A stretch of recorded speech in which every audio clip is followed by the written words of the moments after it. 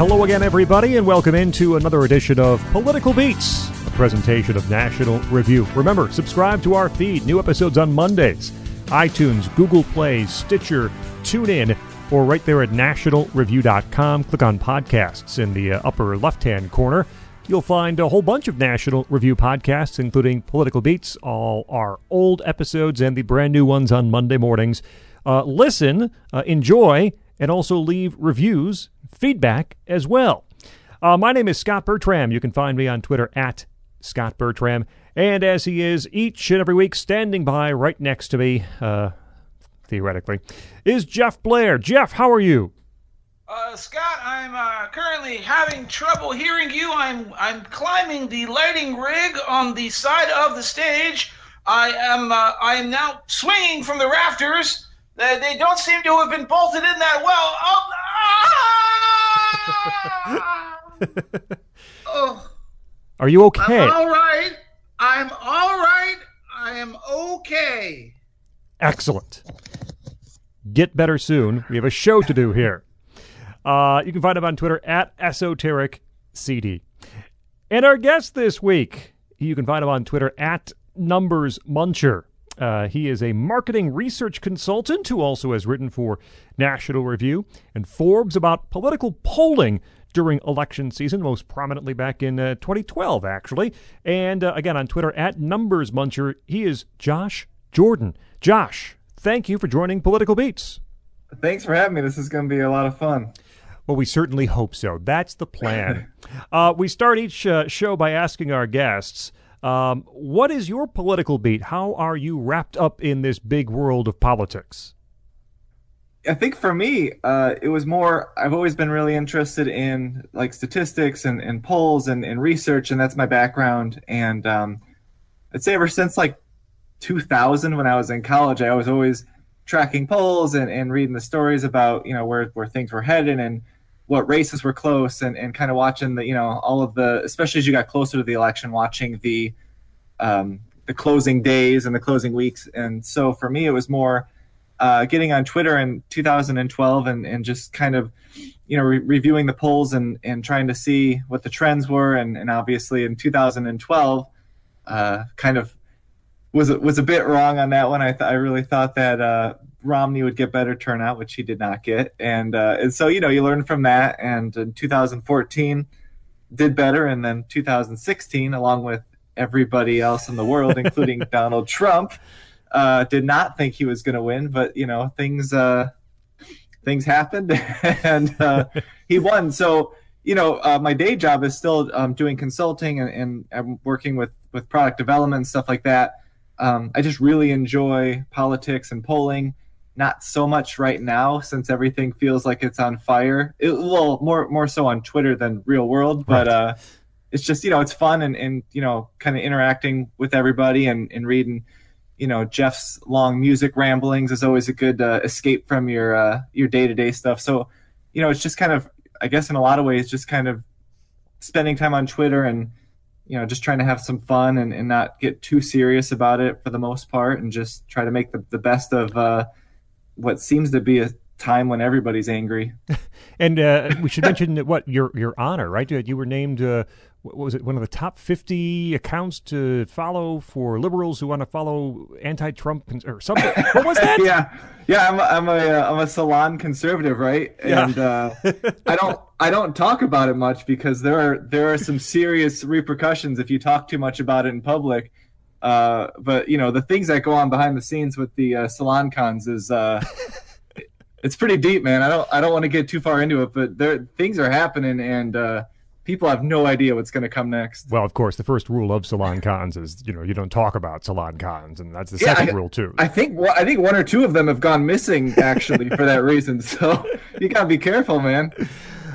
We turn to our music, and again, Political Beats. We talk to people in politics, around politics, covering politics, analyzing politics about, well, nothing political at all, but about music and their favorite bands or artists.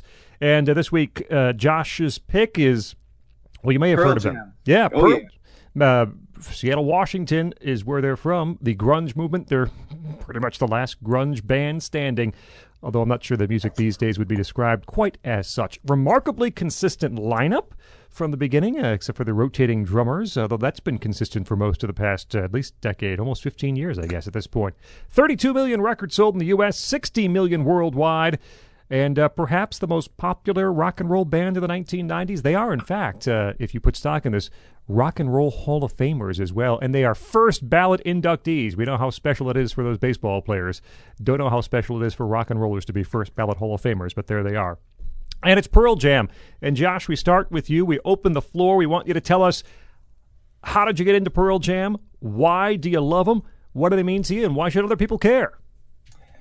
I think for me, the thing about Pearl Jam was, and I don't know if you guys remember these days, it kind of dates me now, but my brother had signed up for Columbia House when you get the 8 cassette tapes for a penny or whatever, you know, Yes. and you got to buy however many in the next few Oh, years. yeah, I remember that. Yeah. And so he got that. And at the time, I think we were listening to like Guns N' Roses and Metallica. And all of a sudden, you know, you get, I think it was 8 or 12. And I think for Pearl Jam, it was when they had just come out. I think Alive was on the radio. And you're looking at this Columbia House list and you need to fill all the spots, you know. And so the first few, you know the band you want. And then all of a sudden it's like, well, which one should we take a chance on? And 10 was one of the ones that he had picked kind of late in the selection process. And then we got the cassette tapes in and just started really listening to it a lot. And I think at the time, it was right before Jeremy came out for the video, and just kind of fell in love with the music. And then all of a sudden you've got, you know, Pearl Jam, and I ran out and got the Temple of the Dog cassette. Mm-hmm. And it was like one of those things where, and it wasn't, you know, I was in high school. It wasn't so much, actually, I think I was in middle school then. It wasn't so much the lyrics or anything. You know, I didn't really feel like a troubled kid or anything. I just really liked the music, and I liked just the, you know, the whole like scene of up and coming grunge. And I wasn't a huge Nirvana fan, but for some reason I just really gravitated towards Pearl Jam. And then, you know, it was one of those things where I think from that point on, it just was like the band. And then Versus came out pretty quickly after, and my brother got the cassette tape early from a friend who knew someone who worked at a record store. And I think I wore that cassette tape out. I mean, for real, I really did wear that thing out. And you know, and it was just that band. And I remember, you know, when I was in school and they would give you those stupid projects, like pick out a poem, and, you know, we'd be in class and I'd pick out these poems and I'd turn them in. And I know I did Black one time, and I think I did Dissident or some other song from Versus in another English class. And, you know, you write it down and you're like, Black by Edward Vedder, you know, Service in the Third. And all of a sudden you get these teachers who have no idea, you know, that it's Pearl Jam or anything. And they send it back like, wow, I've never heard of this, you know, this author or, you know, writer. And, you know, there's such a deep meaning. And I'm just kind of laughing because on one hand, you know, I'm like, I can't believe I pulled this off for a class project. On the other hand, I'm like, you know, it was weird, you know, to use that as a poem. But, you know, and then you go from there, and you know, they've just been kind of that band that's been, you know, I hate using cliches and all that, but they've been there, you know, through the last 25 years. Like, that's been my band. And so you think of all the times in your life and how different, you know, albums that came out in that time frame, how you think of that. And then going to shows and meeting other fans who are now people that I talk to sometimes on an almost regular, you know, daily basis, you know, through text or whatever. And it's been amazing, I think, in a lot of ways, what they've done to be able to not only stay together as a band through all of that, but to create a fan base that is really loyal, I think sometimes to a fault. You know, it's almost like, you know, not to mix politics in here, but, you know, sometimes, you know, I think I've been told once or twice that Pearl Jam fans are like Donald Trump supporters, and that they can literally do no wrong, and you'd still go to the shows, you'd still buy their new shirts and their new hats, and you know, there's truth to that. And I think a lot of bands try to replicate that kind of loyalty, where they can decide they'll play 8 shows in a year, and their fan base will travel all over the world to go to those 8 shows, and you know, they'll put up 8 different posters that'll sell out and shirts that'll sell out. And, you know, it's just been really amazing what they've done. And then for me, it's just been kind of, amazing to go from the process of the first few albums all the way to now. And, just kind of thinking of like, when I met my wife, we were 15 when we started dating, and she hated Pearl Jam.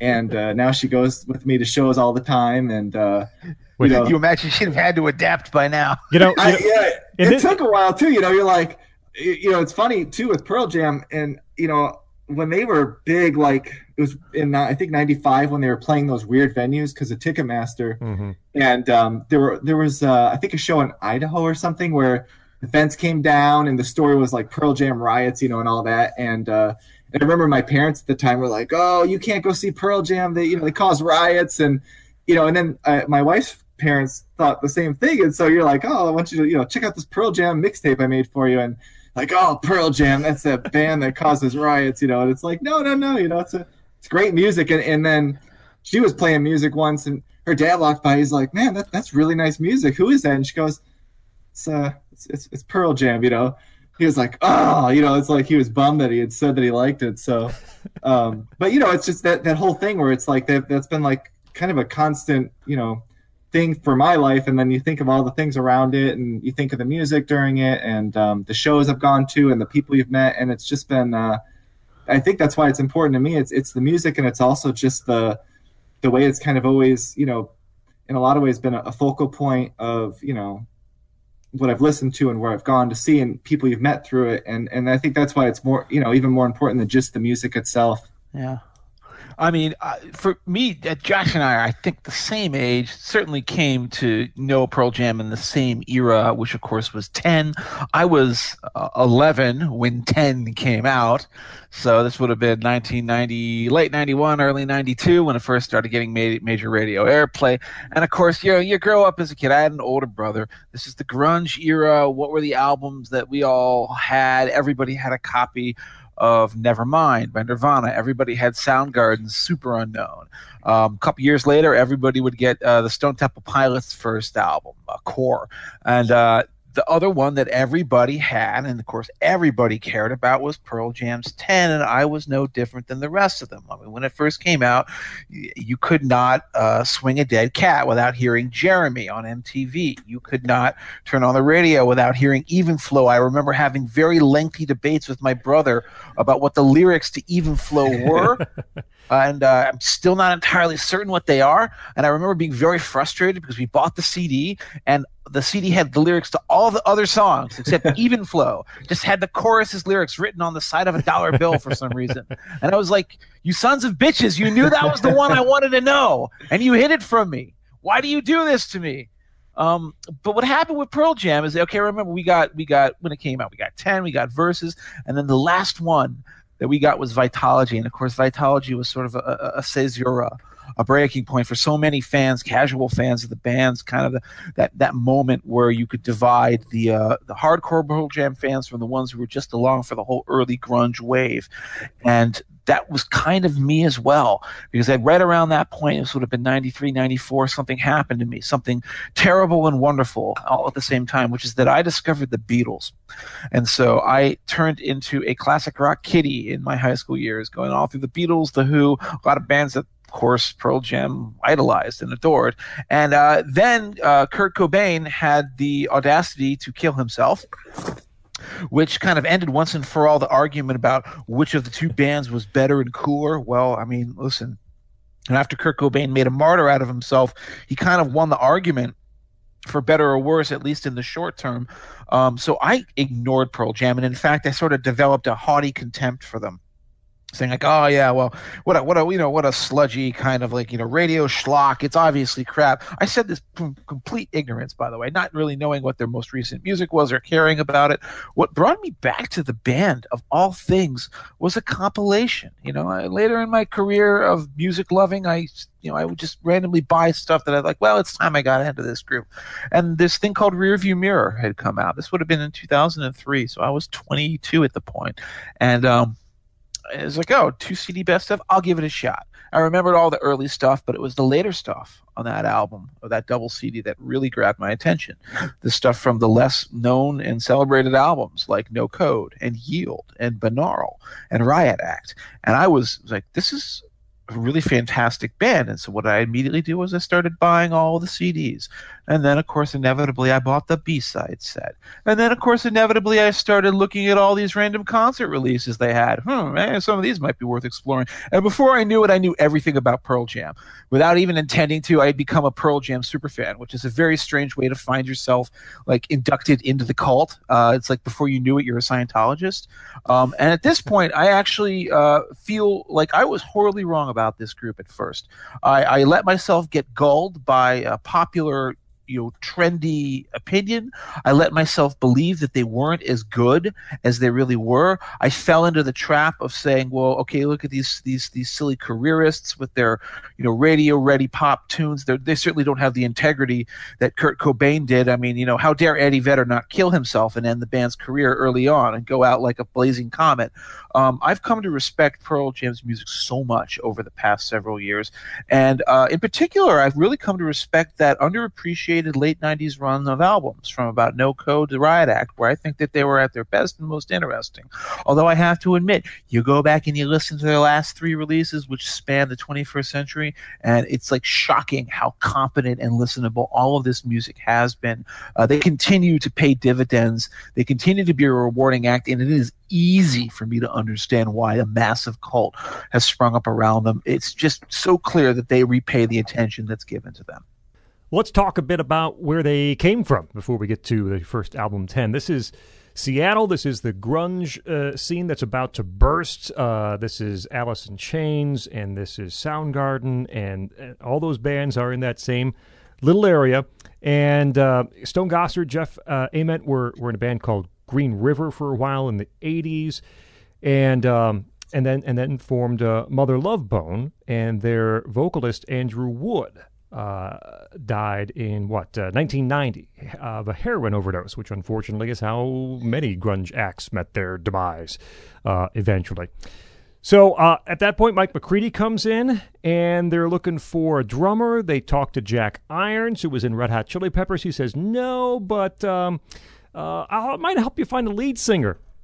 And he passes on the demo tapes to a guy from California named Eddie Vedder, who was singing in a band called Bad Radio at that point. And Eddie Vedder began to sing over those tracks that were sent to him, sent it back. They liked it. They flew him up for an audition. Within a week, Eddie Vedder's in the band. And there you have, well, except for the drummer audition, there's Pearl Jam right there. Not a bad way to start, but I will say this. I'm going to make a lot of enemies right now, although I may not make enemies with the gang on the show today, as I have found out by discussing this in our pregame show notes. I think that 10, the most well-known, most beloved, most epic Pearl Jam album of them all, the album that defined grunge, that gave a sound its true color and character, I hate this album. I hate this album with a passion. I got very little good to say about this album. What I'll say good about 10 is that Once is a really effective opening song. Jeremy, despite the fact that it's a silly, overplayed MTV show horse about a kid who commits suicide in front of his schoolmates, is a really well-written melodic song, and is a really effective production, too. And he hit me with the surprise left. My jaw left hurting. Ooh, dropped wide open. Just like the day. Oh, like the day I heard. Daddy didn't give affection, no. And the boy was something that mommy wouldn't wear. King tell me the wicked. Oh, this world tell me spoken yesterday. But I don't even like the album version of Even Flow. Even Flow is a great song, but it has no energy on this original version. They remade it for a single later on, and that's the version that's actually available on the Best Of, which is probably one of the reasons why I came back and I was like, hey, this is way better than I thought it was. And I think that the rest of this album is slop. Black. Everybody loves Black. I think Black is just maudlin garbage.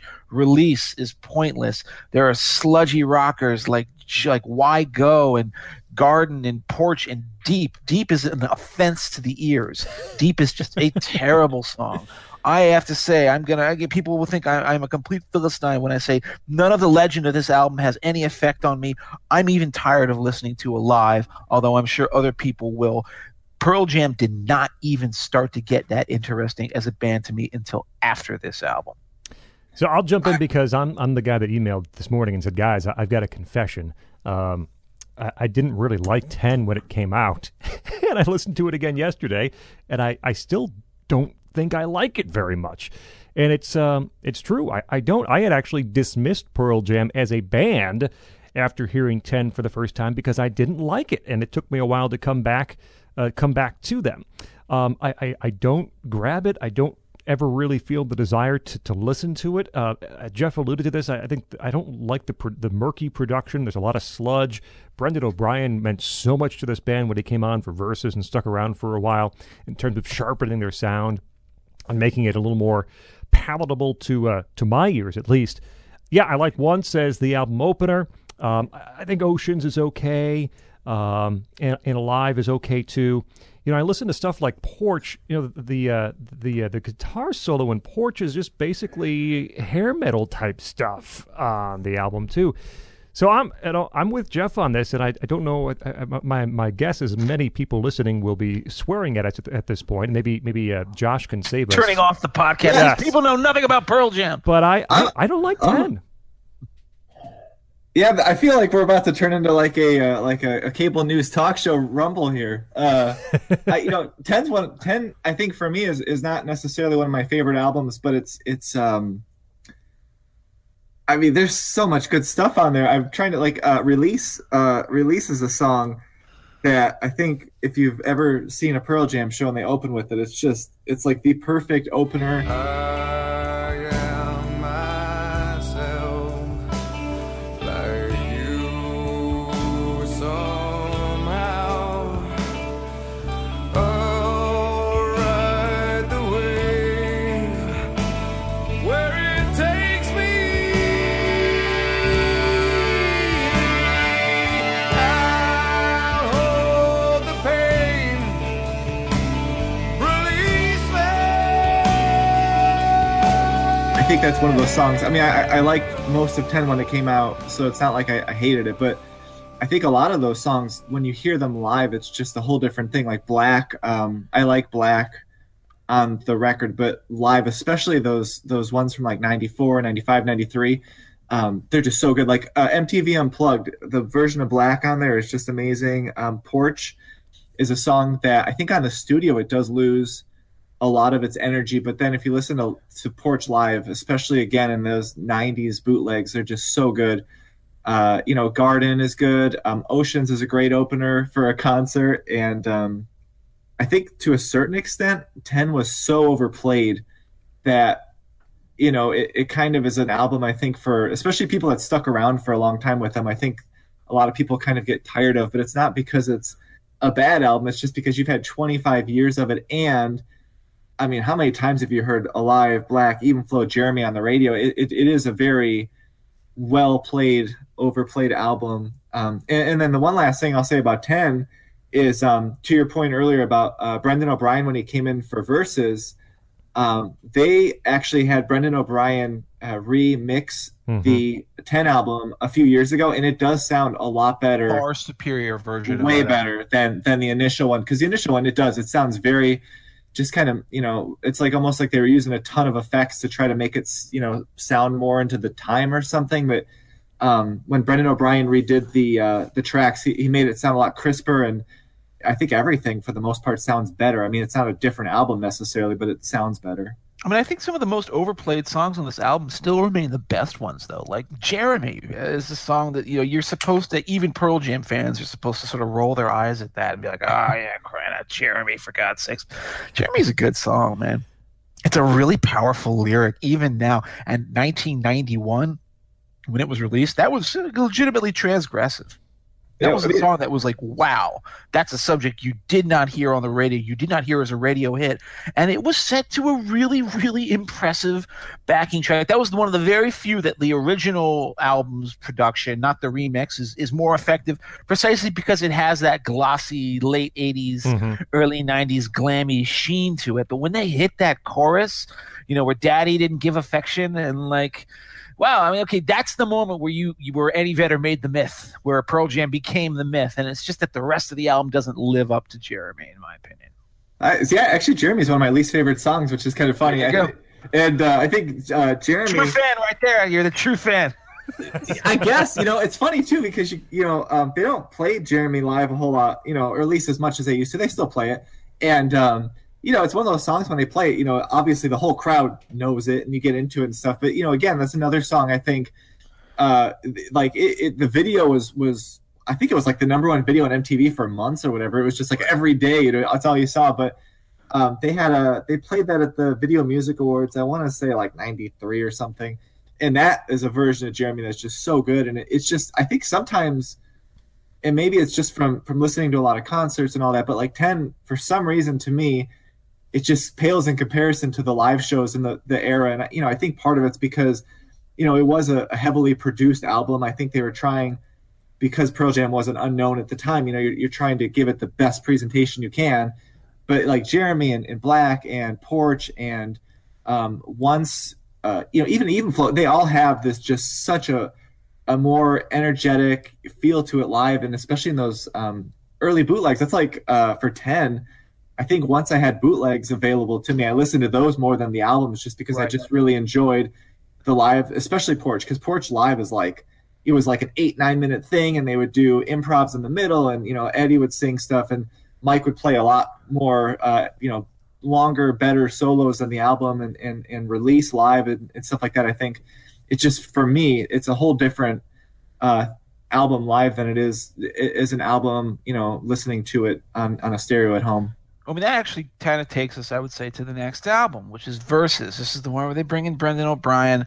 This is the first of many troubled Pearl Jam productions. It's clearly a reaction to their fame. They're becoming like grunge idols, and, you know, Eddie Vedder ending up on the cover of magazines. And I think also the other thing that is a clear reaction to is the sort of, maybe it was a media fabricated rivalry, although I think it was a real rivalry as well. Stephen Hyden, as a critic I like, you know, we've talked about him a couple times on the show, wrote a really great chapter on this in his recent book, Your Favorite Band is Killing Me. He talked about the Pearl Jam Nirvana rivalry and what it meant, first of all, to kids our age, because I remember it well. I don't know about you, Scott. I don't know about you, Josh, but that was like a real thing that, like, oh no, it was. People got into fights in school over like who's better, Nirvana or Pearl Jam, man. Hey, you know, screw you, dude. You don't understand. And like people would get sent to the principal's office arguing over glorified G versus like heart-shaped box. This happened. I remember this happened to me, in fact, so that's why I remember it. That was a thing that really affected the band. It would obviously affect them even more with Vitology, which I think in many ways is a reaction to Kurt Cobain's suicide. But you first see it, you know, showing up on Versus, which is a much more sort of straight ahead rock album. I have a tendency to call this their classic rock album. And it's funny because I go back every time I go back to Versus and I listen to its songs all the way through. I look at the track listing and I like, you know, I really like almost every one of these songs. There are like Rats and Blood I'm not really that into.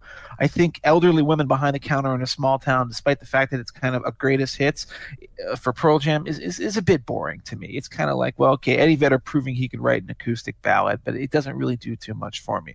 But so much of the rest of this album is just top shelf stuff, and yet maybe this is a compliment to Pearl Jam for me, because I find it to be far less interesting than whatever they did after this point. And yet this is so many. If you go the Rearview Mirror, that best of has like 7 songs from this album on it, and you can't really argue with any of the inclusions. So this is a lot of people's favorite Pearl Jam albums. It might be one of yours as well, and I certainly can't blame you if you feel that way.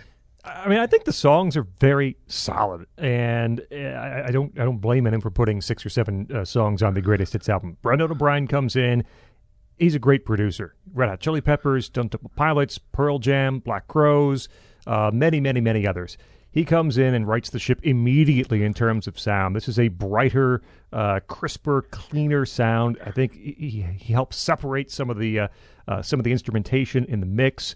And from Go, literally, the first track on the album, that is better than anything else on 10. Go is better than any song on 10 as far as I'm concerned.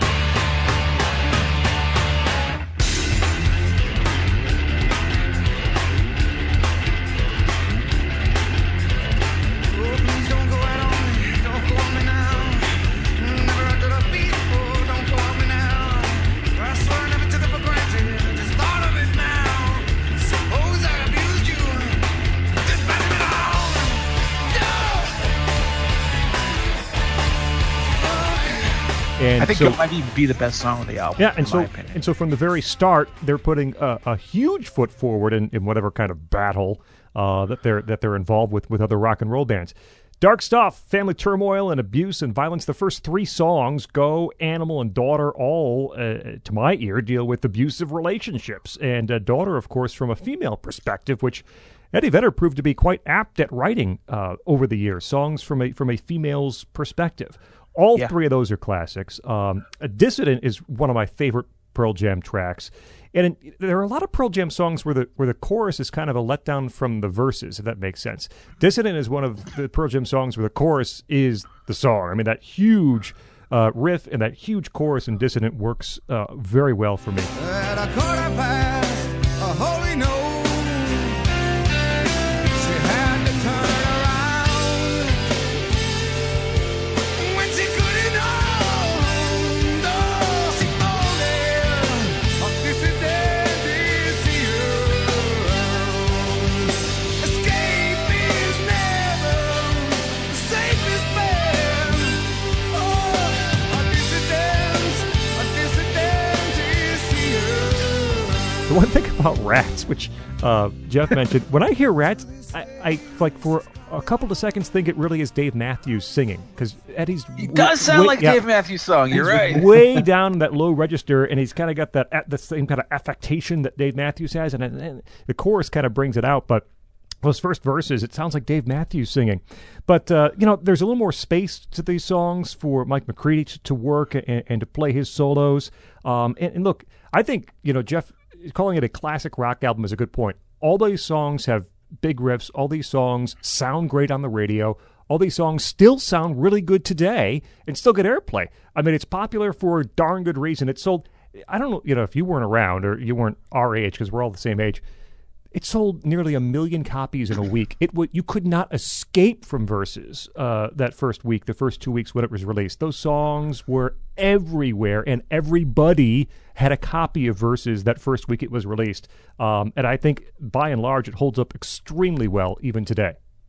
Yeah, the thing with Versus that's kind of funny is I think when it came out, the band released, I can't remember if Go was the first single, and then all of a sudden the radio was just like, well, screw that, we're just going to play the whole album. I mean, I remember, locally Q101 was, the big rock station out here, and it was like every 15 minutes there'd be Go, Animal, Daughter, Dissident, Rearview Mirror. They played Elderly Woman. They played, Rats got some play. And it was just like, to your point, there was literally, I think outside of Leash, they could play every song without worrying about, swearing all that. And it was just like the funniest thing because they had like the funniest thing is that Rearview Mirror has the F-bomb in it, and I remember hearing it on the radio for like an entire year, and they never bothered to bleep it out. I guess they just figured people wouldn't expect to hear it at the end. I gather speed from you effing with me at the end of the song. And it's just like, it's funny how like radio DJs and producers just figure, we can get away with this. No one's going to care. Pre Janet Jackson, that happened a lot. I mean, Who Are You from The Who? There's the F-bomb that everyone left in there. Steve Miller and the funky blank going down in the city, that was left in. Up until Janet Jackson and that Crackdown, there were a lot of classic rock songs that had little F-bombs and stuff that just got played, and no one seemed to care. As long as it didn't forefront it so much. That's right. Yeah. Yeah, and Go had one too, and like it's funny because that was the first single, and Go had it right in there, and like we always used to laugh because my brother and I would be in the car, and whenever we got to pick the music, so we'd play Versus, and we'd always do that stupid thing, like whenever we knew it was coming, you'd cough or you'd say something loud, and then all of a sudden you realize that because of the way Eddie kind of sings with that little bit of like that mumble or whatever. my parents never picked up on it, on those songs. So I guess that's why the radio did it, because all of a sudden, unless you're listening for it, you don't know it's there. And so all of a sudden, we're like, we don't need to cough on that one. We're okay, and. I mean, that's how these radio stations got away without getting the FCC fining them millions of dollars. Yeah, and Leash on that album, I think on the lyric sheet it says something like "Get out of my lucky face," and one day it was in the car and it was playing, and all of a sudden my dad's like, "I don't think you guys should be playing that or in here or whatever it was." We're like, "No, he's saying lucky. He's saying lucky." He's like, "He's not saying lucky." We have a lyric sheet to prove it. I get home and I show him the lyric sheet. He just gives you that look like, who do you think you're fooling, son? Just walk away. You lost this one. It's just like, that was the one song you couldn't play on the radio. And of course it was, the one time that we had the tape going and you didn't, it's hard to be like, eject the tape. You don't want to hear this song, so you just kind of, you endure it and then you just hope you get by it. And we did not get by it. And the lyric sheet evidence did not pass as submittable evidence. So.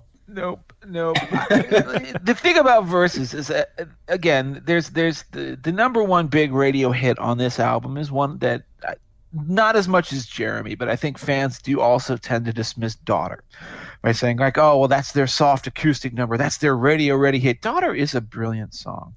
Scott actually pointed out this is the first time that Eddie Vedder would make it a point to try to write from a woman's perspective, and not only a woman but a young girl for that matter, which is pretty brave, okay, for anyone to try to do, as a guy, as a rock star, as a surfer bro from San Diego, no less. But he had the family background that probably made him more sensitive to these things than others, and it's just such an emotionally adept and graceful portrait of a young girl in a really tough family situation and a tough relationship.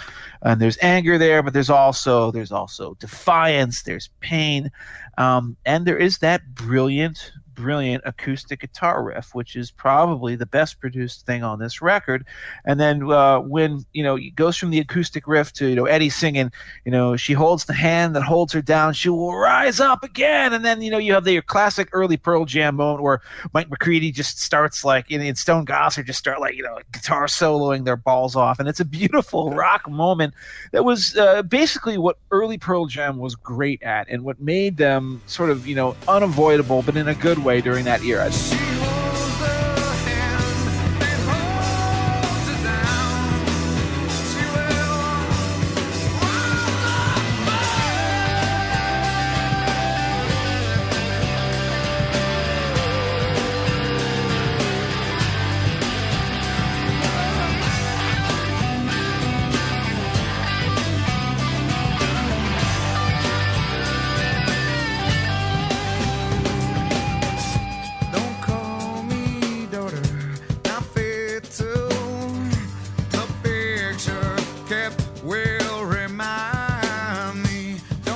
The other one I want to single out is, of all things, Glorified G, which is a really funny, stupid song, making fun of a band member, I believe. I think it's their drummer, Dave Abraziz, who was, bought a gun, I think, and was like, hey, I can buy a gun. I got no problem with that.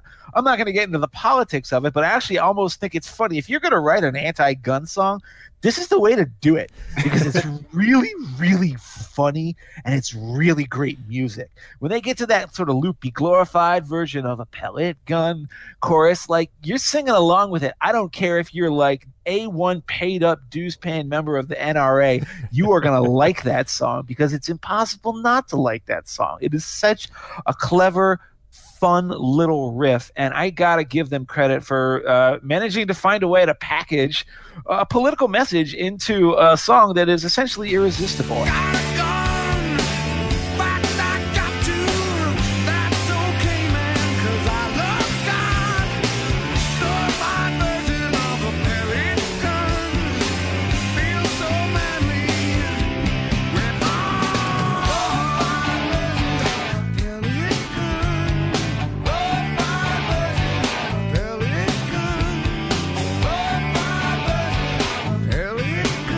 And then that is the best of this album. That dissident, and Daughter are the ones that really survive for me beyond a go.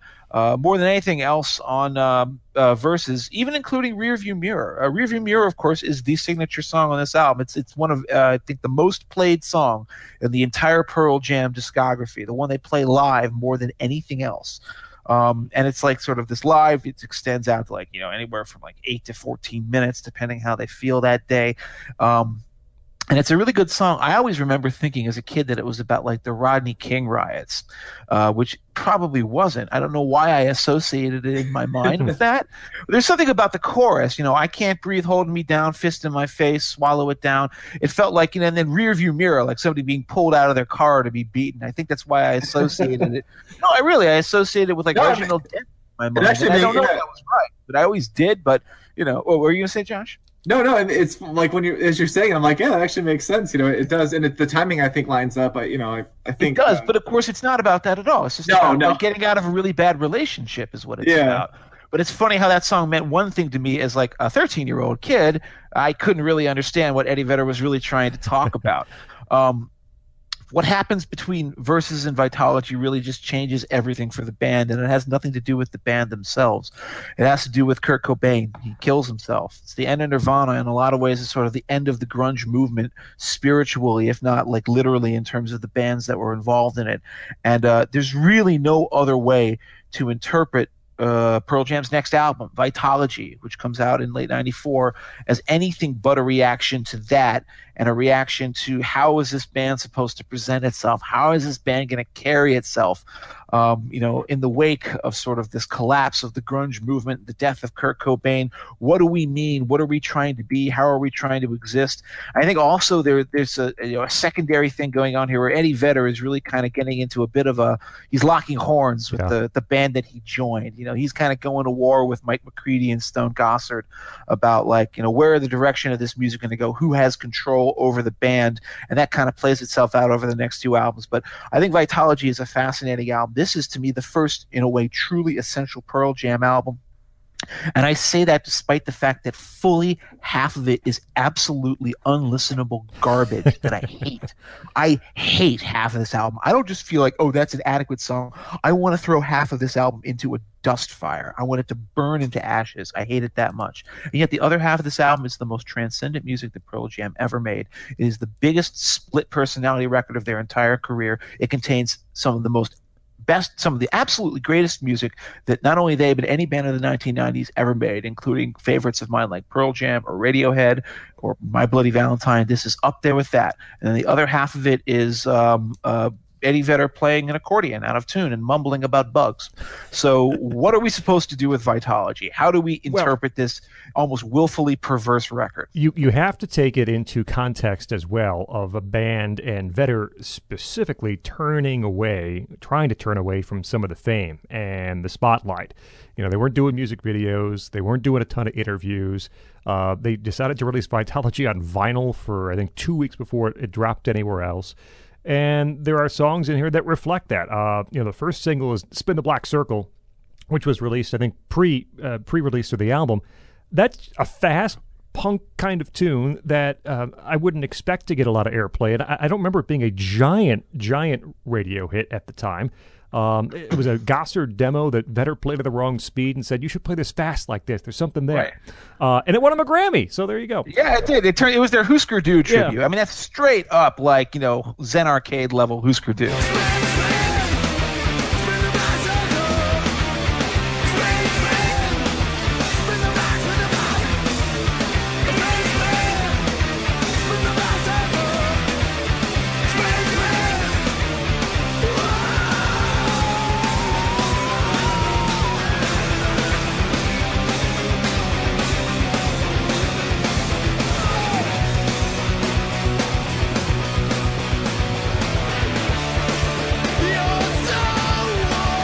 But, not for you. It was the second single, but that's just, small my table, seats just two, got so crowded I can't make room. It's they didn't mind if they were pushing people away, and I think they were fairly upfront about that.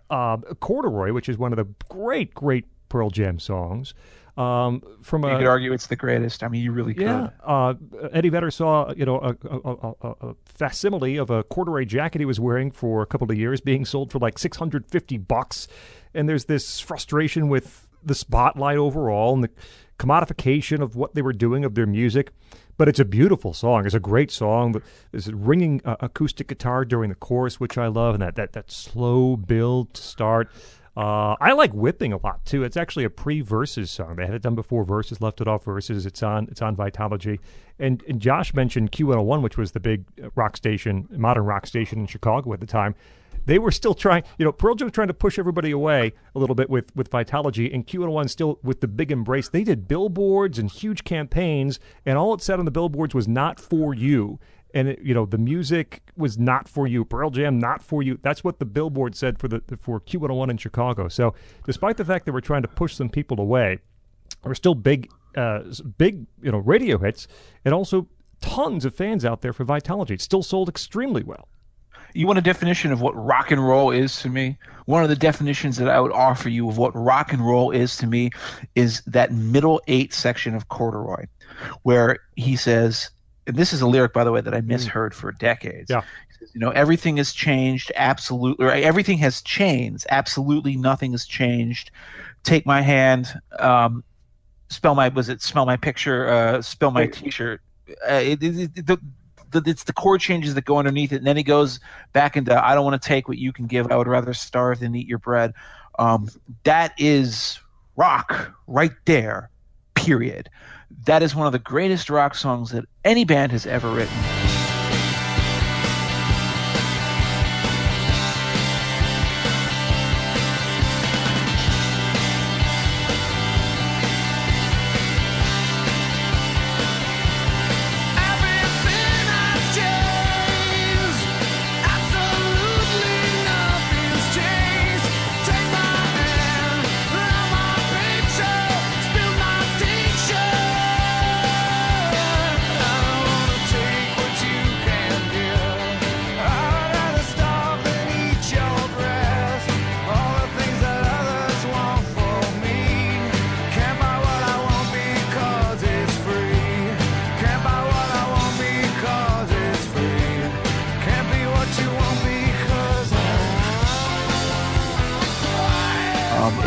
And then, of course, the perverseness of it is that it's bracketed by Pry 2 on the one end and then Thugs on the other, which are two songs that you don't even need to hear once, much less ever hear again.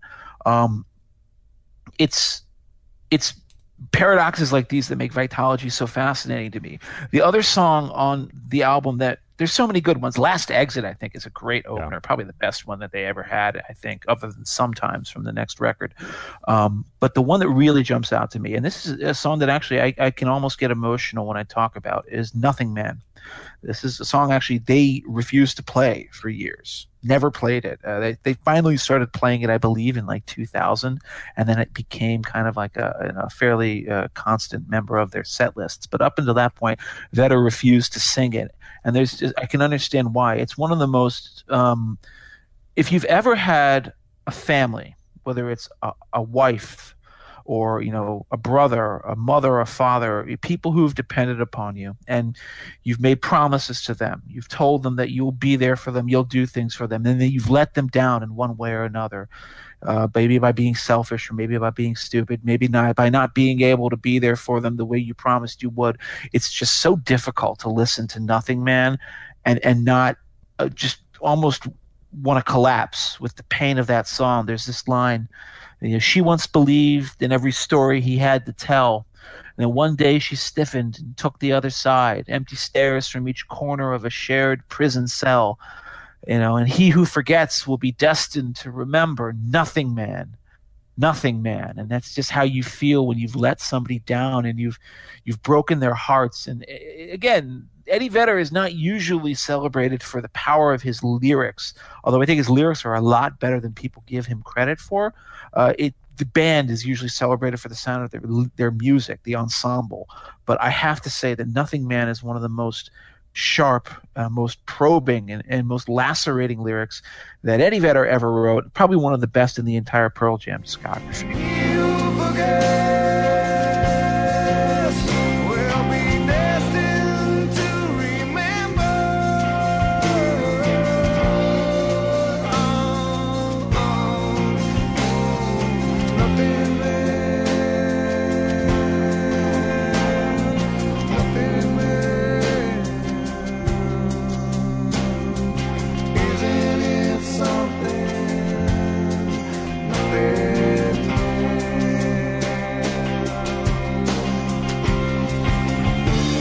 Yeah, and you think of Vitalogy too, and like Nothing Man. I think the first time they played it was like '98, and then or no, they played it once in '94, and then they didn't play it again for like 4 years, I think, and then they played it. I think the next time they played it might have been when they did their public radio broadcast that they did after Yield was released in '98, I think.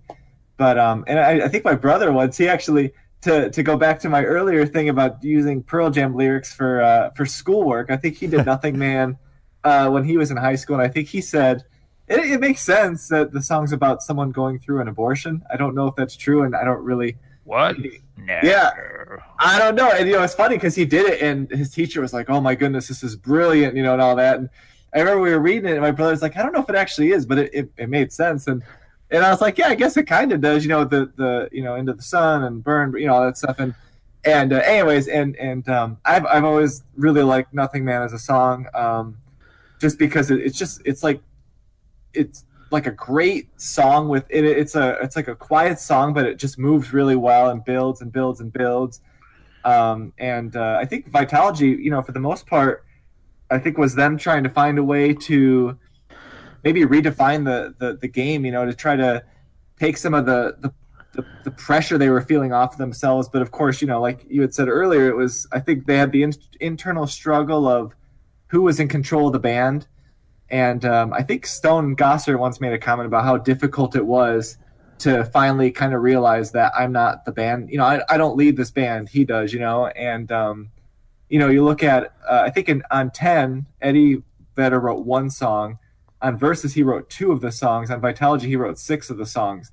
And so it's like you go from having a lead singer who's just, contributing a little bit musically, and all of a sudden he basically wrote over half the album when you take out the filler stuff. Not just the words, but the music. Right. Vedder wrote music. Vedder music. wrote Not For You. He wrote Whipping. He wrote Corduroy all by himself. He wrote Better Man. He did all of it. Yeah, and not only that, but you look at Vitalogy, and I would argue that the 2 biggest songs commercially are Corduroy and Better Man. He wrote both of those. And, in Better Man, he wrote, 10 years before that or whatever. So it's kind of amazing that he wrote Better Man 10 years earlier, or however many years earlier, and it took him 3 albums to put it out there. Talking to herself, there's no one else who needs to know. She tells herself.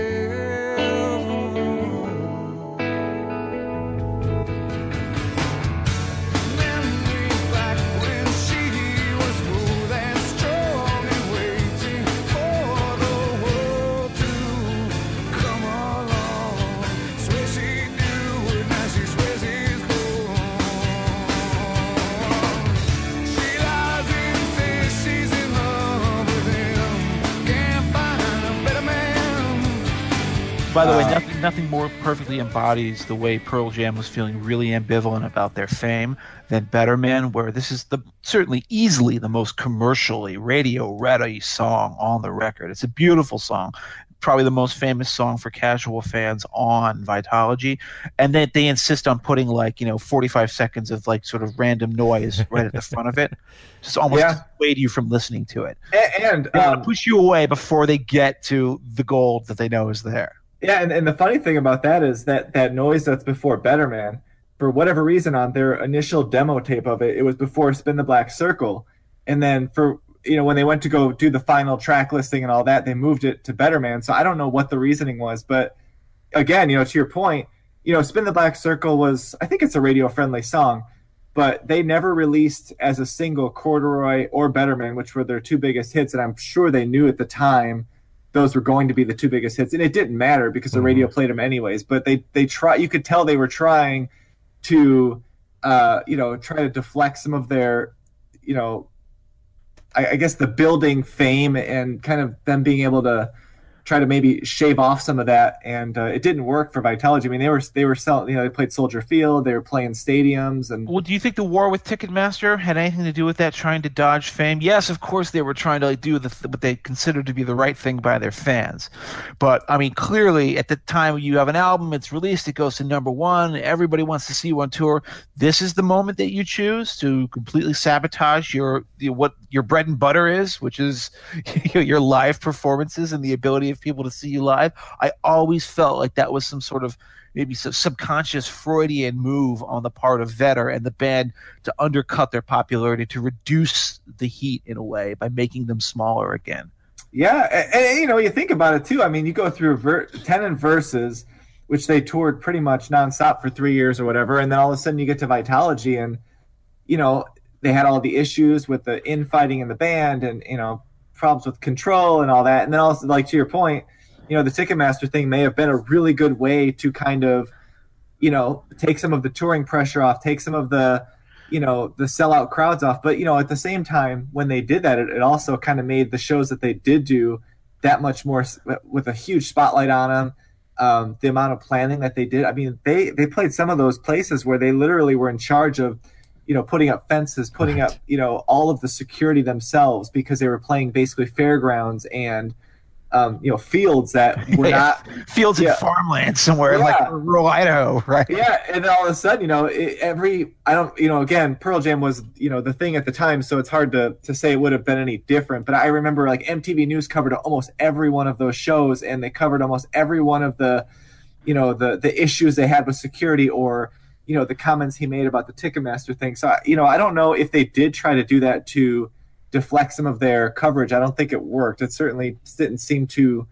I don't think they slowed anything down until No Code, really. I think No Code's when they finally were able to kind of put the brakes on a bit, as far as really just kind of decimating the casual top 40 radio fan that was following them. That I think Vitalogy was huge. It just maybe not as big as Versus, but it was huge. This is Political Beats, a presentation of National Review. Don't forget to subscribe. Not don't subscribe. We want you to subscribe. iTunes. Please. iTunes, Google Play, Stitcher, TuneIn is where you get subscriptions every Monday, new episodes. Or you can go to nationalreview.com, click on podcast. You'll find all sorts of NR podcasts, including Political Beats. My name's Scott Bertram. Jeff Blair alongside. Josh Jordan is with us. Find him on Twitter at NumbersMuncher. And we're talking about Pearl Jam, and Josh mentioned the very next Pearl Jam album, which is No Code. And I don't want to steal too much of Jeff's thunder on this, because I know No Code is a personal favorite for him. I will say one of the big changes, Jack Irons comes in as a new drummer for No Code. And this, if Vitalogy, the band, was fraying a bit, what you read about the No Code sessions is they were fraying a lot. Jeff Ament wasn't even told they were going to record, I think, until hours before he was going to be in studio. People were considering quitting. And everyone gives Irons a lot of credit. He was older. He had a wife. He had children. For being kind of the glue that held some things together, for giving some sage advice to the rest of the band members.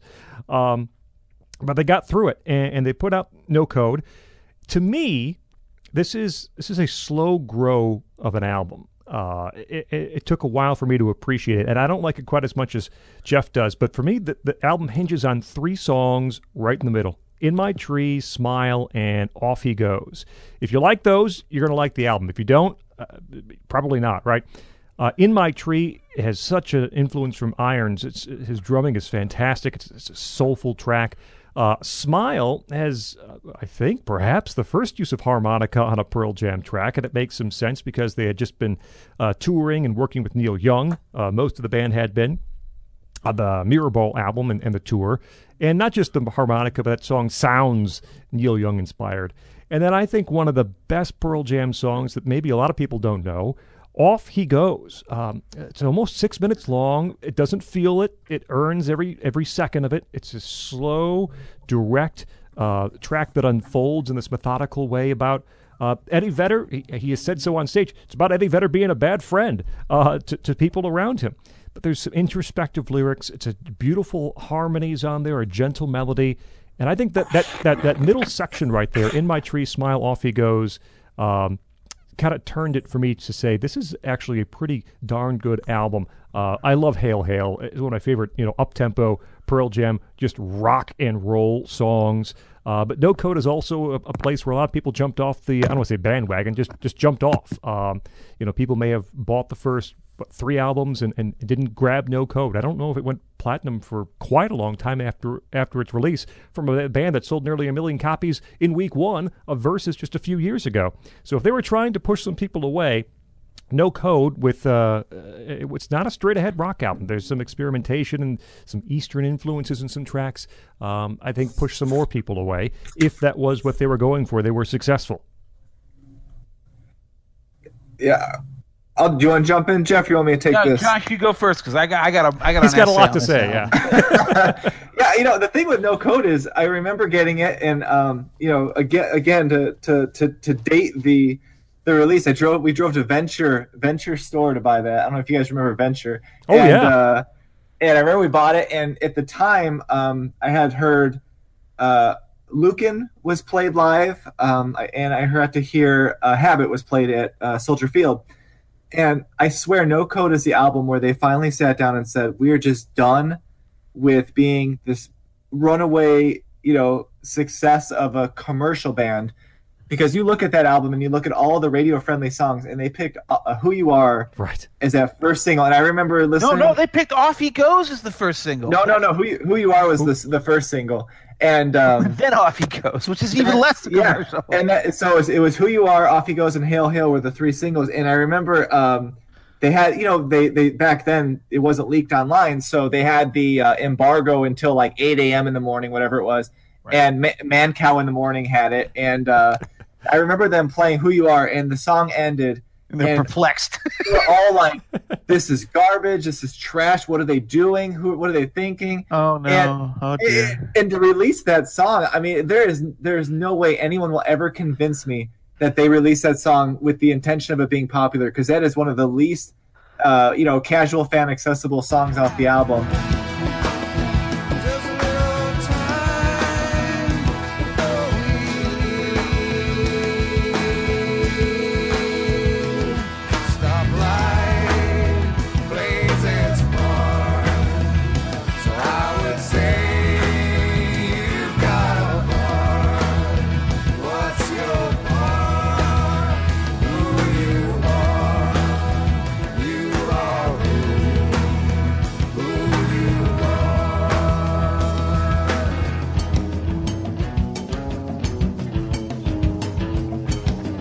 And not only that, but to take a half step back, between Vitalogy and No Code, they released their little Merkenball EP, which had I Got Id and Long Road, which are both extremely good songs, and they released them on a one-off EP, which again takes them away from No Code, which, I love No Code, but it's definitely, I think of all of their albums, it's the least casual, music fan ready. It's disjointed. It's not really like a traditional rock album in any way. And so I love it, but at the same time I could see why it turned off people, and I really do believe a lot of that was by design. This album is almost genius, and people who don't like it are fools, benighted, and I pity them. Let's just cover some early history here, though, because it is relevant, I think, in explaining what happened on this record. Right before No Code and after Vitalogy, Pearl Jam fell in with Neil Young. That's a very important thing to understand, not only because Neil Young had long been a hero to Pearl Jam. They've been playing Rockin' in the Free World for quite a while before they ever met him. But because Neil Young, who does not normally like people, does not normally like say, hey, let's play with you, let's jam together. He's kind of a weird, lonery guy. Literally saw Pearl Jam and said, I want you to be my backing band. All right, that's how much he loved Pearl Jam. That's how much he felt a kinship with the music that they were making, and how it related to the music that he had been making throughout his career. And so the result of that, of course, in Neil Young's discography, which maybe we will address one day in a different show, was Mirror Ball. And then the Pearl Jam side of that was the 2-song EP that Josh just mentioned called Merkenball. And it's got 2 songs. I Got ID, of course, that's not what Eddie Vedder sings on the chorus of the song, but it's just a great kind of classic Neil Neil Young wailing guitar line in the background, and then Long Road, which is even, I think, in some ways more compelling. A beautiful song. It kind of it contributed to one of Pearl Jam's most iconic moments several years later, after 9/11. If you remember the song, the Concert for Heroes, is the fundraiser that was put on with all these great musical acts coming together to perform as a tribute and a fundraiser for the firefighters and the police of New York City after 9/11. What happened? Well, Pearl Jam came on. It was Mike McCready, and it was Eddie Vedder, and it was Neil Young doing Long Road. Neil Young was just playing the pump organ and singing vocals in the background, and it's just a very quiet, very transfixing moment, very magical and very moving, and I'll be sure to link it in our show notes. But I think that Neil Young spirit of sort of wildness and sort of DIY, do it yourself and do what you want, really infects No Code. And of course, the other thing that comes into play here is the band is still at war with themselves. Vedder is clearly not really reconciled to letting anybody else in the band have any sense of what to do with the albums and the direction that the band goes. He's really kind of insisting on being the leader. That's why people threaten to quit. But the result on No Code, I think, is magnificent. I will stand by this, that the first half of No Code is the best music that Pearl Jam ever put out. And if you could get rid of Smile, which I don't like at all, and then instead substitute Present Tense and Lukin, which I think are great songs, just flip them, because Lukin's like a minute long. Just literally alternate them. So Smile goes on to the second half, and Lukin and Present Tense go on to the first half. Then you have A, the best side of music that Pearl Jam ever did, and then B, you have a second side that nobody ever really needs to hear. And that's the problem with No Code, that they stack too much of their music on the front. But how effective is it? It is so hard to overappreciate a song like Sometimes. Vedder wrote it. It is the opposite. Pearl Jam always opened with loud rockers. If they open with Once, they open with Go. They open with Last Exit. So what is the way they open No Code? It's this very quiet ballad that just builds softly, builds softly, builds softly. Eddie is singing in this very kind of weedily thin, whiny voice. And then after it builds to a climax, it doesn't go back around to another chorus. It doesn't go back around to another verse. It just dies. It just sort of tails off into quietness. It's only 2.5 minutes long. And then bam, Hail, Hail hits.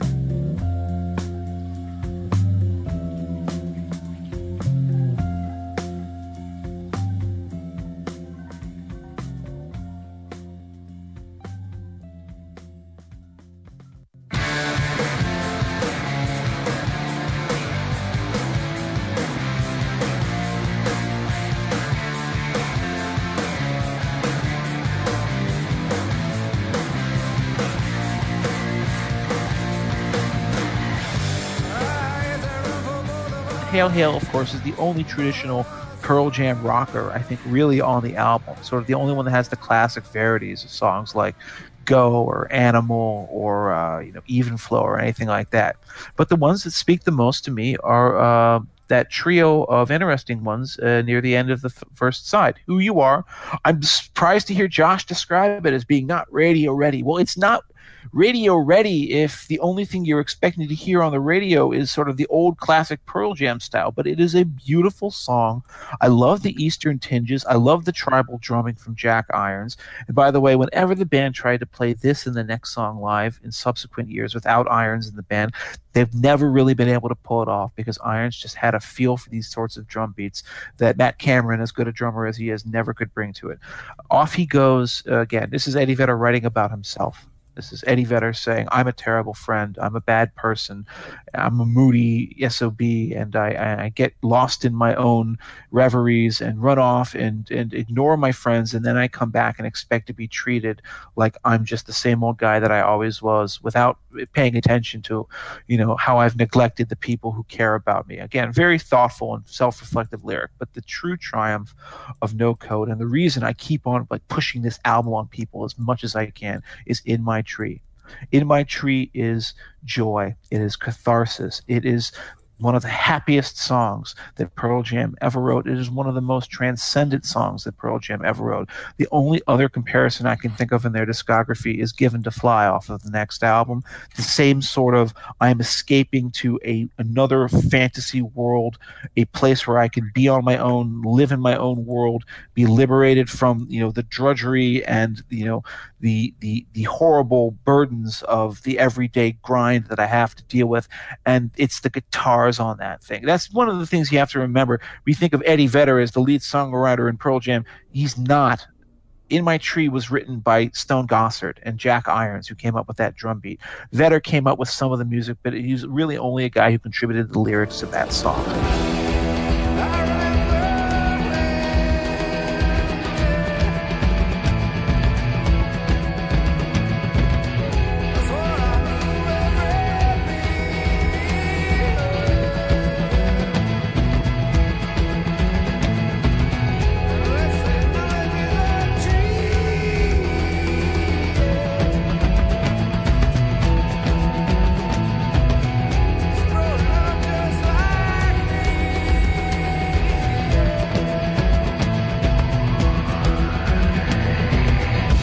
Band was becoming far more collaborative, and you see it on In My Tree. You would see it even more on the next album, Yield, which I know Scott is going to make a really impassioned argument for. And then once Scott is talking about how great Yield is, I am going to immediately chime in to agree with everything he said. Thank you for the introduction. Yeah, Yield might be my favorite Pearl Jam album, and it's the one that brought me back to the band by and large. And I don't know if you guys had these albums. It's one of those albums that I can tell you exactly where I was when I realized how great a handful of these songs were. In Hiding. In Hiding is one of Pearl Jam's great songs. We were on a family vacation in Washington, D.C., and we were in a hotel, and we had just woke up, and the rock station in D.C. played In Hiding. And I remember I'm in bed and saying, I've heard this a few times now. This is actually a really great song. No Way, which I don't think was ever released as a single, but XRT played it in Chicago. I was driving down Ogden Avenue in Chicago, stopping for gas when Bobby Skafish, one of my favorite DJs, played No Way. I'm like, you know what? No Way. This is a really good song. The double track Eddie Vedder vocal in the chorus where he's kind of harmonizing with himself, that's a good track. Wish List. I actually played Wish List over and over on my college radio station when it was released. And I remember playing it one day and said, Wish List, this is really good. Pearl Jam is writing good songs. I like this album. Yield is fantastic. Yield is, I think, still underrated by many people, and it's, again, just past that jumping off point, where even though it's fantastic, a lot of people missed it. Brendan O'Brien's still there, so the production is fantastic. Jack Irons is still there, so the drumming is spot on.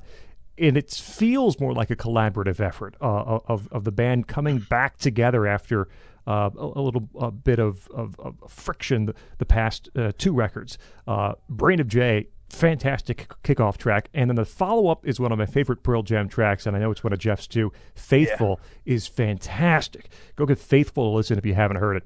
And the first single off the album, Given to Fly, isn't even one of my favorite songs on the album because, it sounds a bit like Going to California from Zeppelin, and I wasn't the biggest Going to California fan, so that had it working against it. But those soaring verses and the way Vedder sings over the guitars, Given to Fly works really well too.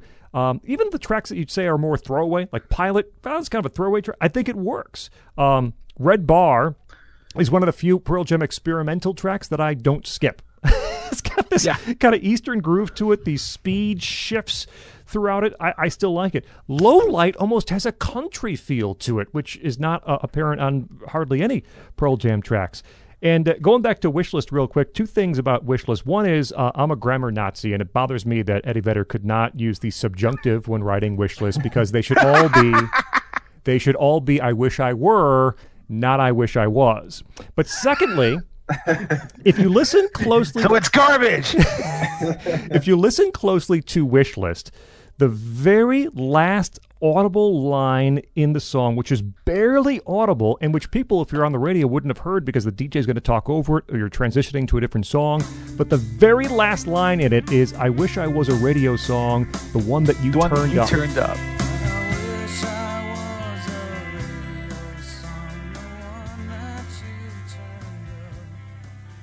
And after 2 albums of pushing people away and not wanting a celebrity and not wanting the spotlight, and I don't know if that is kind of irony on behalf of Vedder writing that lyric, or if it really... Oh, it has to be intentional. I would think so, right? I would think that's intentional. It's not really what they want, of course, but they put that right at the very end of the song that they would then release as a single and just got loads and loads of airplay. I think Yield might be their most consistent album from start to finish. I think it's probably the most underrated album in their canon. I am just a huge fan of Yield. It is the Pearl Jam album I listen to most often by far. I will say this. I have 2 criticisms of Yield. One of them is Push Me, Pull Me, and the other one is All Those Yesterdays, which is another way of saying that the only thing you can say against Yield is the fact that it ends a little weakly.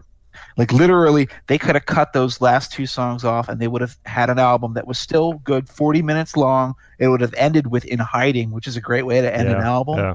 And people would be arguing that this is the greatest album they had ever put out. Fake news, man. Fake news. All right, well, you get to your thing in a point. I'm going to say this. All right. There's two funny observations. 3. First of all, I think Brain of Jay is maybe my favorite Pearl Jam rocker, pure rocker of all time. Brain of JFK really is what it is. Right. They didn't want to put JFK there in the title, so they call it Brain of Jay. But when he goes to that chorus, the whole world will be listening soon. The whole world will be believing.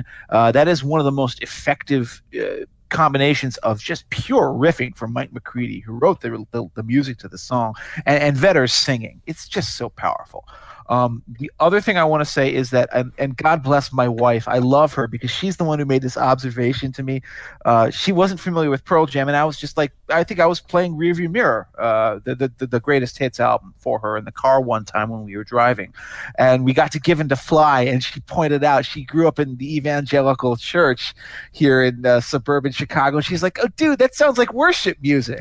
And she was right. Given to Fly sounds like Sunday evangelical Christian worship music you would hear from the band. And it's even more hilarious for the fact that the song is basically a Christ allegory, obviously. And so every time I hear Given to Fly now, I can't help but just like think of myself in a room full of people who have their hands raised to the ceiling. And, they're just like kind of getting into the groove and communing with God. And it doesn't actually ruin the song at all for me because it's such a beautiful song. And, hey, I go to that church myself. But I laugh every time I hear it now because Noel was so right about, that's Christian rock music by any other name.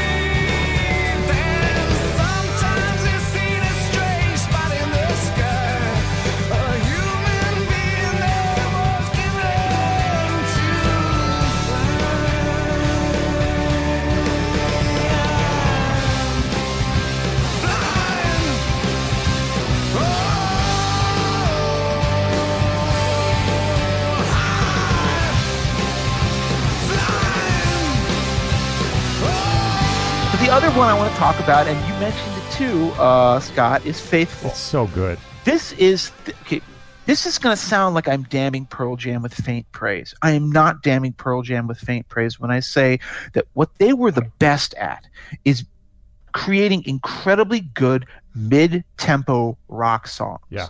That sounds boring, right? Because you either want to be punky and have lots of punky energy, or you want to be a quirky art rocker coming up with all sorts of fascinating constructions. But those weren't what Pearl Jam really specialized in. Yes, Hail Hail is great. Brain of Jay is great. Once is great. Those up-tempo rock songs, they could still really knock them out of the park every now and then. But what they were truly amazing at is stuff like Faithful. When you hit that opening chord, those just sort of light floating opening chords that just develop from there to Eddie's sort of high, kind of airy vocal, and then the band comes in, and all the time it's just going at dunka dunka dunka da dunka da dunka dunk. It never gets above that speed, but it gets heavier and heavier and more purposeful. And then it goes through the middle 8, which is a really well developed series of chords, and then it goes right back into the I'm faithful.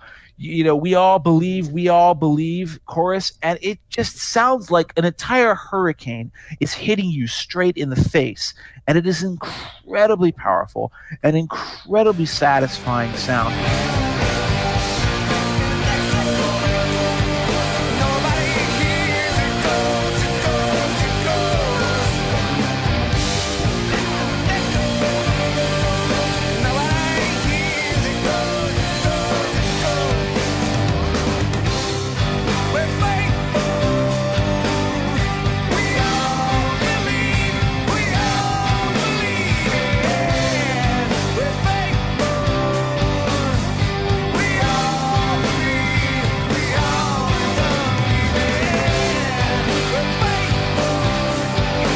Very few bands ever pulled this off. I think a lot of bands were too embarrassed to try to just be mid-tempo rockers, but Pearl Jam were just never afraid to be the Who, and I think that's what saved them, that they were saying, this is what we do, and we do it well, and we're going to do it better than you have ever heard any group do it before. And on Faithful, as well as a couple of others we'll be getting to soon, my God, they bring it off in the most amazing way possible. I love Yield. I am right with you, Scott. I think this is one of their best albums.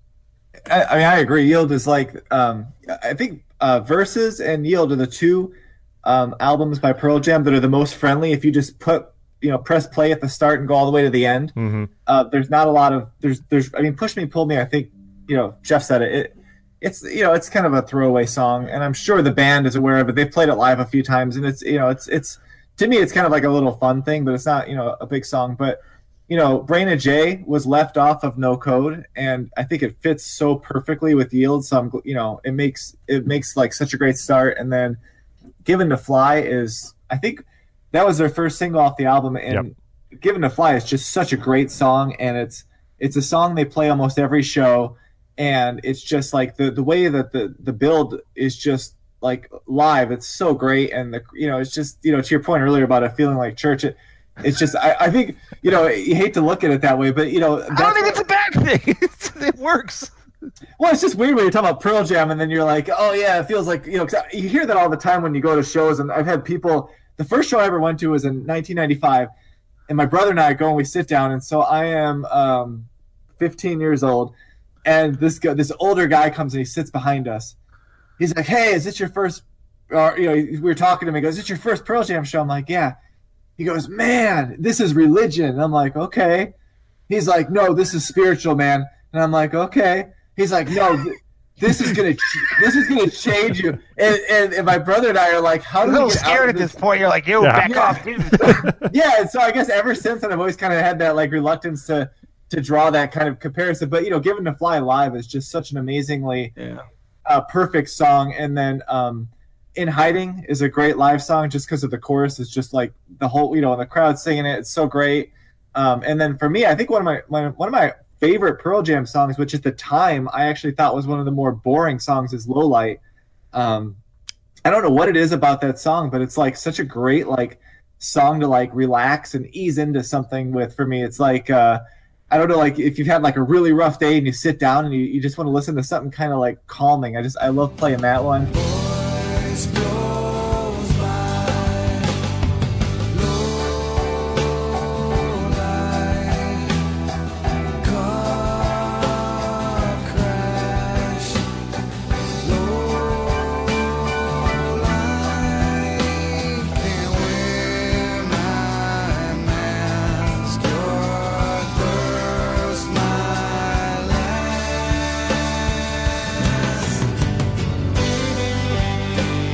And the one I would definitely fight you to the death on is All Those Yesterdays. I think that one is just a great song, and it's actually my wife's favorite song of their whole catalog. And I think it's one of those songs that's it's kind of a forgotten one, just in a casual sense, just because Yield is a great album. It's at the end. It's a slow song and all that, but I've always thought of that one as being just a really good song, and they've got the good harmonies going and all that. And but yeah, like front to back, Yield is just, it's so good. And a couple years ago they played in Milwaukee, and they actually played that front to back, which was the only time they've ever done a front to back. And That must have been awesome. it was, and it's funny because that's my wife's favorite album. And the couple of shows earlier, they played in Moline, Illinois, and they did No Code front to back.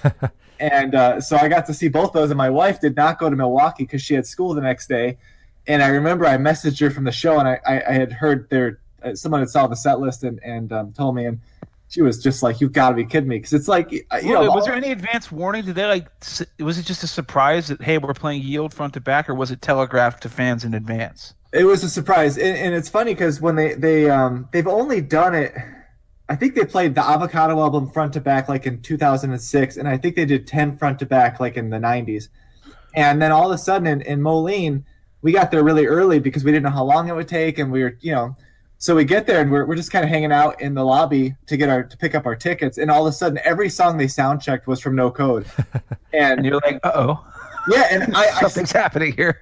They're playing I'm Open. That never happens. Yeah, and I still never thought anything of it. I just remember I texted some of my friends who are fans, and I was like, man, it's going to be a No Code night. And then all of a sudden, they play Sometimes into Hail Hail into Who You Are, and you're like, holy cow. And then, a couple nights later, they did Yield. And so there's no warning to it. It's just, it's funny because you could watch the people kind of figuring it out like by the second, third, fourth song, and I think of all the albums for them to play front to back, I think Yield is one of the best ones because it's a lot of casual fans know it, but it's still like, they don't play all those songs that often. So when they do it front to back, it's like a really unique thing. And I thought it was like the greatest thing ever. And, and most of those songs, really work and the flow of the whole album works. And so they did skip the Red Dot song. They actually, They played that on the speakers as they came out onto the stage, which I guess would be the first clue that they were going to do it, but I don't think anyone, thought anything of it. Yeah, it's not really a song that can be played, right? Yeah. I just want to also point out one other thing. This album represents Pearl Jam finally settling into like a well-adjusted adulthood. Clearly, this is the album where they figured out a modus vivendi, a way of working and living with one another. Vedder seemed to step back and not insist on being such a control freak, and it's really telling that on this album, he only writes 2 of the songs. All right, he writes Wish List and he writes MFC. Those are both like great songs on this album, but like all of the other stuff on the record is contributed by McCready and Gossard, with a couple of MN shows up with Pilot and with Lowlight. But like the big highlights of the album are like Brain of J, Faithful, Given to Fly. Those are Mike McCready numbers. Vedder stepped back and said, listen, I'm going to let you guys contribute as much as you want. Come in, write these songs. I'll work on them with you. I'll help them with you. I don't always have to be in charge. And I think that's the moment in which Pearl Jam sort of decided that we can survive for the long run. Yeah. I don't know if they were sitting on them or not, but I mean, yeah, McCready, Brain of J, and Faithful, and Given to Fly. Gossard did No Way. Gossard was Do the Evolution, which I don't think we mentioned yet. Right, yeah. Gossard was in Hiding. Yeah, I mean, all those were from those 2 guitarists, and those are just amazing songs. So, like, this is why you realized, if you couldn't know this at the time, but looking back retrospectively, it's obvious that this is where they became a band that was gonna just stay together. They figured out how to work and live with each other. They were in it for the long run, and I think that sort of more laid back approach shows up on Binaural, which is the next album they put out in 2000. They had put out a live album in between called Live on Two Legs. It's a good album, but it's probably not worth wasting our time on because there's so much to discuss. A lot of people think Binaural is a really kind of compromised album. That I think that there's a lot of people say like half of this is really good, and then half of it is just sort of kind of experiments that don't work, sludgy anthems. I'm a big fan of Binaural. I think it's quite underrated. And I think that there are songs in here that do not quite work. I do not like God's Dice. I think that Grievance and Rival are just kind of a bit gormless. But I really like the fact that when their songs fail on this album and on the next album, they're still taking a lot of chances. The stuff is still exciting. And even the songs that don't quite work fail to work in interesting ways, as opposed to just being generic. And then the other thing is that to affirmatively praise Binaural, I think it has some of their best music. I think Break or Fall was one of the best album openers the band had, one of the best, straight up, 50 miles a second rockers that they ever did. But then in particular, the one that I really want to praise is Light Years, which is, again, Eddie Vedder doesn't really often get praised for his lyrics. The band doesn't get enough praise for its ability to write mid-tempo rockers. Both of those things come together in Light Years, which is a song that they wrote about a friend of theirs who died of cancer. And it is, again, starts with just a very slow, simple drum beat, and you think, well, this is just going to be as boring as watching the paint peel off the walls.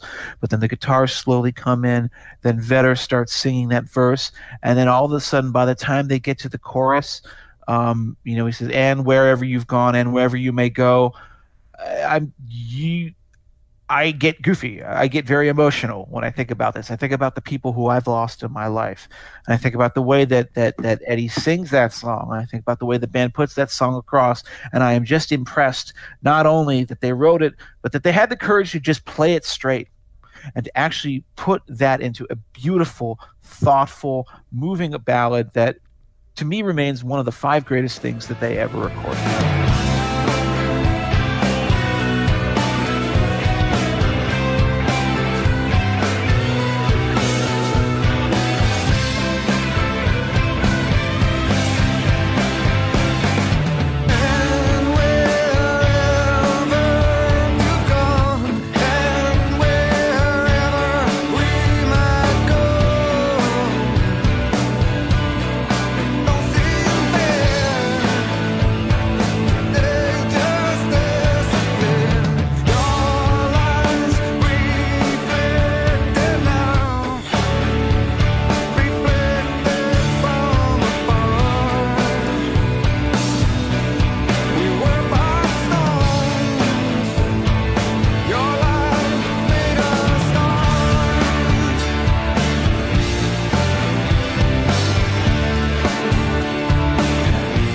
I will chip in a little here because these next 2 albums are probably my least favorite portion of the band's career. So this and Riot Act, which is next.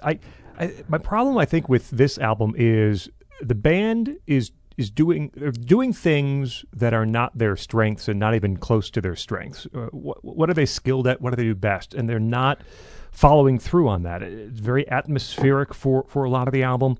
I don't mind, when they slow things down, but I think it doesn't work as well here. One of the songs I do like the best is "Of the Girl."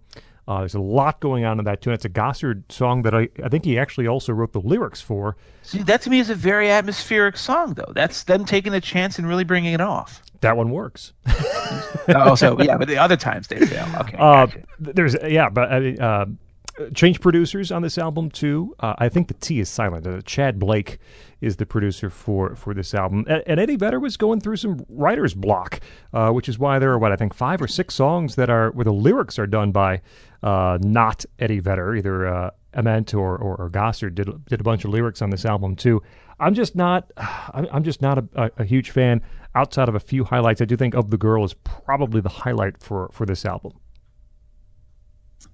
Yeah, for me, I think binaural is just one of the, I love binaural. I think it's definitely not as, front to back ready as, not ready, but front to back, it doesn't flow as well as Yield. It's kind of, to me, it's a little bit more like where you got like the up tempo and then it goes down and up and down. But like Parting Ways, I actually really like, I've always liked as a song.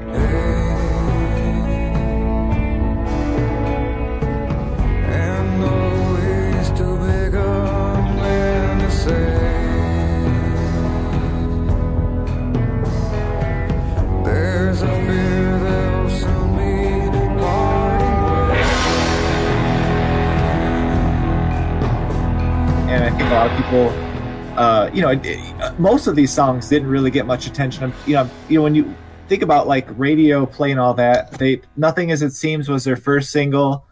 They released Light Years, and I don't think they got a ton of airplay for it. It was kind of a under the radar record for them. They did a huge tour for it, but at the same time, it didn't have that feel of the Vitalogy days or even Yield and No Code. And I actually really like the album. There's some songs obviously that, like, one of the songs that a ton of the real diehard Pearl Jam fans love is "Sleight of Hand." Yes. And for whatever reason, that's one of my least favorite Pearl Jam songs out of any album. And I don't like it either. I just said I don't like it. It's just so funny because they'll play it at a show and people go nuts because they don't play it often. And then all of a sudden I'm like, oh, I wish it had been something else, And they're like, how could you say that? I'm like, to me, that just feels like a song that it's just a car and idle that just goes down the street doing nothing, But people love, people love it. So it's like, why couldn't they have played Insignificance instead? Now that's a good song. Well, yeah, it's and it's funny too because that's one of the things about Pearl Jam that I think will always cement their legacy is just the fact that when you go to a show, they'll play like say 31 songs, 32 songs, whatever, and it really outside of a core of maybe 6 songs, you're going to hear a lot of different stuff, and so there are parts of the show, especially in the first encore, well, they usually will play a few, maybe 3 different acoustic or really ballad type songs, and so yeah, to your point, you're always like, man. I know they played Sleight of Hand, but why couldn't they have played something like Parting Ways or All Those Yesterdays or why isn't Thumbing My Way here? I'd like to hear that. Yeah. And so you get a lot of that, which is actually it's one of the things that's really cool. And in a weird way, it's like sometimes when you go to shows, you feel like a collector. You're like, okay, I've been to all these shows and I've never seen these handful of songs, and then when they play it, you get really excited and I always laugh because you meet people where. They'll play a song that and they get really excited. I'm like, I thought you didn't like that song. I'm like, well, I don't, but I've never heard it live before. The song is crap, but I'm so excited to hear it live. Yeah, it's just so funny because I actually, I don't want to jump around too much, but like Dirty Frank is a song that was a 10 B-side from 1991. Yeah, right. And I would love to hear it personally. And my wife is always like, that song is crap. Why would you want to hear it? And I'm like, I think part of it is because I actually do like it. It was a song that I got when I first started collecting import CD singles and all that. But then it's also just, there is that part of it where it's like, I've never heard it. They don't play it much. I think it'd be fun if they played it. Anyways, that's a whole, that's part of Josh, this is actually a really great opportunity to briefly, there's no way we can give this full justice, but just briefly talk to us about, you have been to, if I remember correctly, you said you've been to something like 70 Pearl Jam shows. Is that right? Yeah, I think I don't know the exact count. I think it's around it's in the mid 70s, and then if you add in the Eddie solo shows, it's over 80. So I've had, God, okay, Mike, listen, your bona fides are well proven. This is you have no more need to justify yourself. You bought Eddie Vedder a new car at some point. The reason I bring it up now is that it was during this tour, the binaural tour, and then the tour that they also did subsequently for Riot Act, where they did this unprecedented thing where they commercially released every single concert that they performed during their tour. Literally every single one was made available on CD. In fact, still available. You can buy them, commercially, or if you like more surreptitious means, you can find ways to torrent them. You can get every darn show on these entire tours. It made it was a dream come true for hardcore Pearl Jam fans, but it almost became a joke for tyros, people like me, in fact, who were just breaking in, although eventually I ground my way through and found out the best of them to figure out what it was. Do you think these 2 tours are particularly great and justified the full coverage, or do you think that this is just one of these things that is truly for the hardcore fans only? No, I think to your point earlier, they've got, I think 70 shows on the 2000 tour. Remember, it's either 70 in 2000 or 2003. And so obviously even there are diehard fans that have the entire both tours on their hard drives and all that, but I mean really you're going to pick out a best of, and you're going to know there's certain shows and all that. But yeah, I think they do, and not only that, but a lot of these songs, they just are so much better live, and so with the bootleg releases, it was just such a cool thing. Like I think for both of them, but I think in 2000, since they just started doing it, when you were leaving the shows, they would hand you a postcard, and so you could go online, you ordered it, and I think it was in your mailbox two weeks later or something, which is really cool. Amazing. Yeah, and at the time, I mean, nobody was doing it, and it was great for them because they were one of the more heavily bootlegged bands. And so you'd go to these record shows, and I think they usually charge $20 per disc. So for a Pearl Jam show, it's usually $40, and they got no cut of that. And then instead, you go online after the show, you order. I think they were $12.99, and you've got a double CD set at your 2 or 3 CD set, and it's perfect sound quality. perfect quality. And again, to your point, the way they covered it so well is like, if you look at it, if they play like say New York or Chicago and they do 2 nights, and each show they'll play a very different set. And so if you go to those both, you order the 2 sets, you've got a really wide range of their catalog live in a couple of shows, and it's a really cool memory of being there.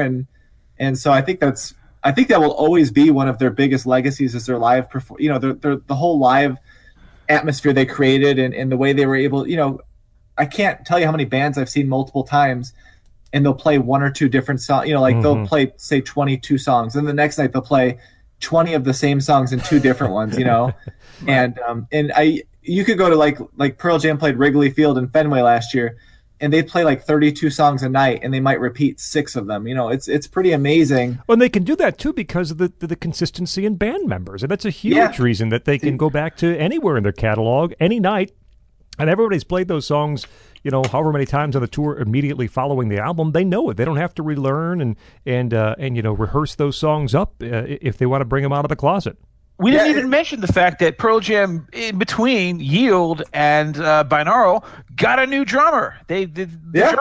Drummer chair in Pearl Jam is like the drummer chair in Spinal Tap. They keep on, sort of spontaneously combusting on stage, or something happens to them. But Jack Irons didn't want to tour Yield, just got sick of the whole grind. And so they brought in Matt Cameron. Of course, Matt Cameron, for real grunge heads, they'll know that Matt Cameron was originally the drummer for Soundgarden. And he has been Pearl Jam's drummer ever since that. He is, in fact, the longest tenured drummer in the band by far at this point. And so, one other thing I would like to say is or a question I'd like to throw to both of you is, of all the Pearl Jam drummers that are out there, so I guess there's Dave Cruzen, if you want to count him, Dave Abruzzese, or Abruzzese, I don't know how to pronounce it, Jack Irons, or Matt Cameron, which is the best Pearl Jam drummer? And it's not fair just to say Cameron because he's been around the longest. My choice will be Irons. I am a big fan of Jack Irons. I love the tribal stuff that he brought both to No Code and to Yield. I think that he had a little extra something different that the band never quite recaptured, even though Cameron is a fantastic drummer in his own right. What do you guys think? I'm with you. I like Irons the best. He's the tightest. He's the most propulsive of the drummers that Pearl Jam had, and listening to the albums in which he's featured, he made the drums a part of the music. They're higher in the mix. They're a part of the songwriting almost. And listening back yesterday to Binaural and I think Riot Act specifically, those 2 specifically, when Cameron's on board, drums are far deeper in the mix. They're not as much a part of what's going on in the songs. And so I think they both appreciated and realized what Irons brought to the band, and some of his contributions on No Code are fantastic, and he sounds great on Yield. I think he was the best, I guess, and not to say Cameron's not good. I think Irons was the best fit for the band.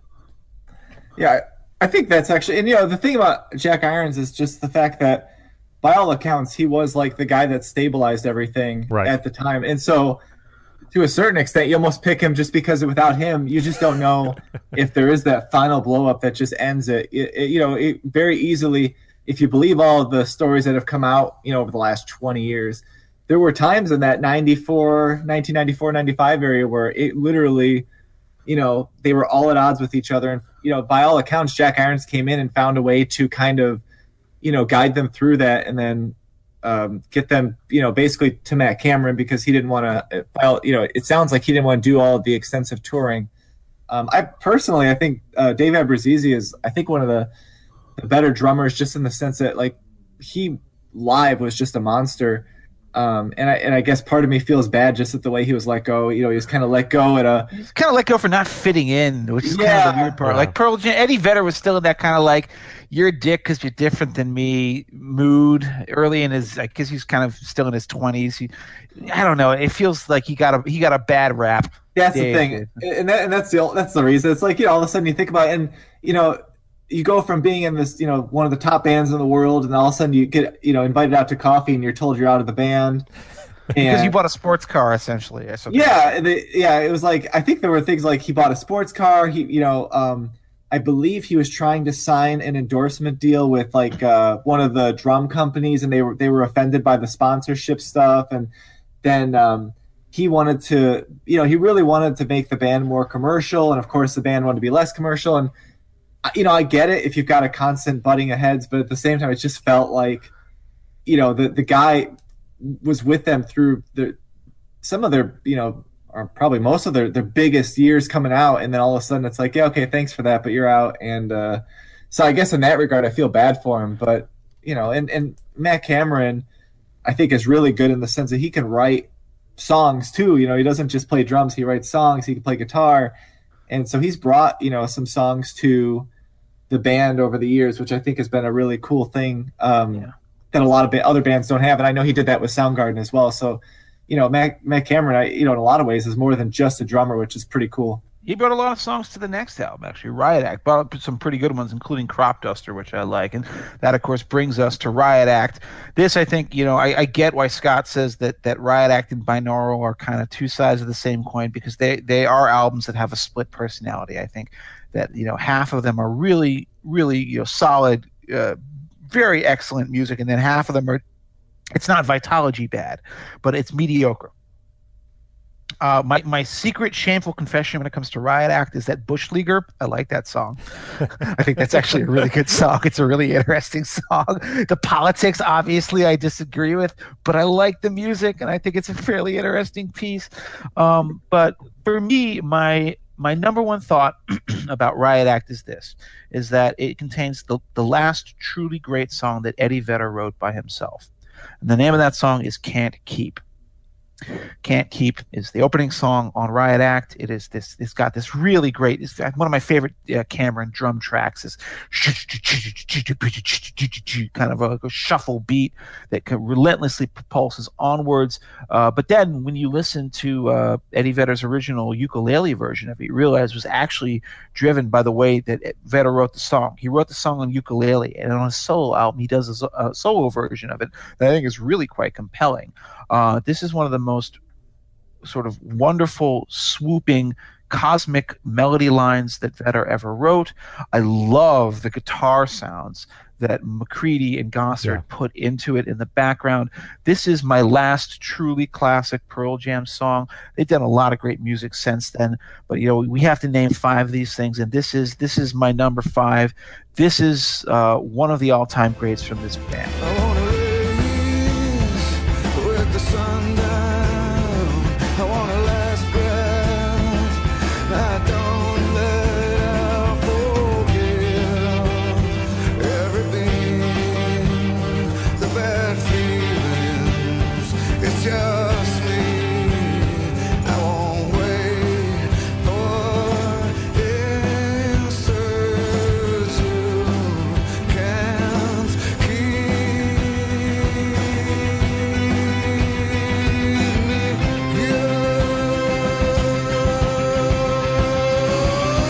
And see, I don't love Riot Act, as I mentioned, but I think a different Vedder song on this album is probably the last truly great Pearl Jam, and that's the single, which is "I Am Mine." I Am Mine. I'm only kind of middling on I Am Mine. I like it an awful lot. It was written after the festival tragedy. I think 9 dead, 15 injured, and by all accounts, that impacted the band quite a bit. I mean, expected, of course. Nine of your fans. Yeah, that and Love Boat Captain are both about the tragedy. Yeah, right? But this is one of I think might have been the first song he wrote after that tragedy, and it's pretty classic Pearl Jam. Strong lyrics from Vedder. I know I'm bored, I know I'm die. The in between is mine. I love that line. Strong hooks. Can I just say? Go ahead. Can I just also? Oh, I'm sorry, Scott. Pardon me. I was just saying, strong hooks, good melody. I know I was born and I know that I'll die. The in-between is mine. I am mine. And the feeling gets left behind. Oh, the innocence lost at one time. Said never can be behind the eyes. There's no need to hide. We're safe tonight. I think I Am Mine actually is the last Truly great. It's on my 5. Spoiler alert. But so I put think that there on are the other list. really great songs on this. I think "Green Disease" is hugely underrated as a song. I think "Love Boat Captain" is great. The one that was a single that I don't really care for is "Save You." I think that's pretty generic as far as like Pearl Jam rockers go. But the one thing that frustrates me about Riot Act is like, why on earth is "Thumbing My Way" not the album concluder? That should have been the last song on this album. That is one of my favorite quiet acoustic ballad moments of the entire Pearl Jam discography. It's another Vedder solo song, probably his second to last great song. I love it, and I just wish Riot Act had ended on that moment as opposed to All or None, which I frankly I have no time for. What do you think, Josh? Actually, I love All or None, so it's kind of funny. And I'm not a huge Thumbing My Way fan, so that, it's kind of it's Horses for courses.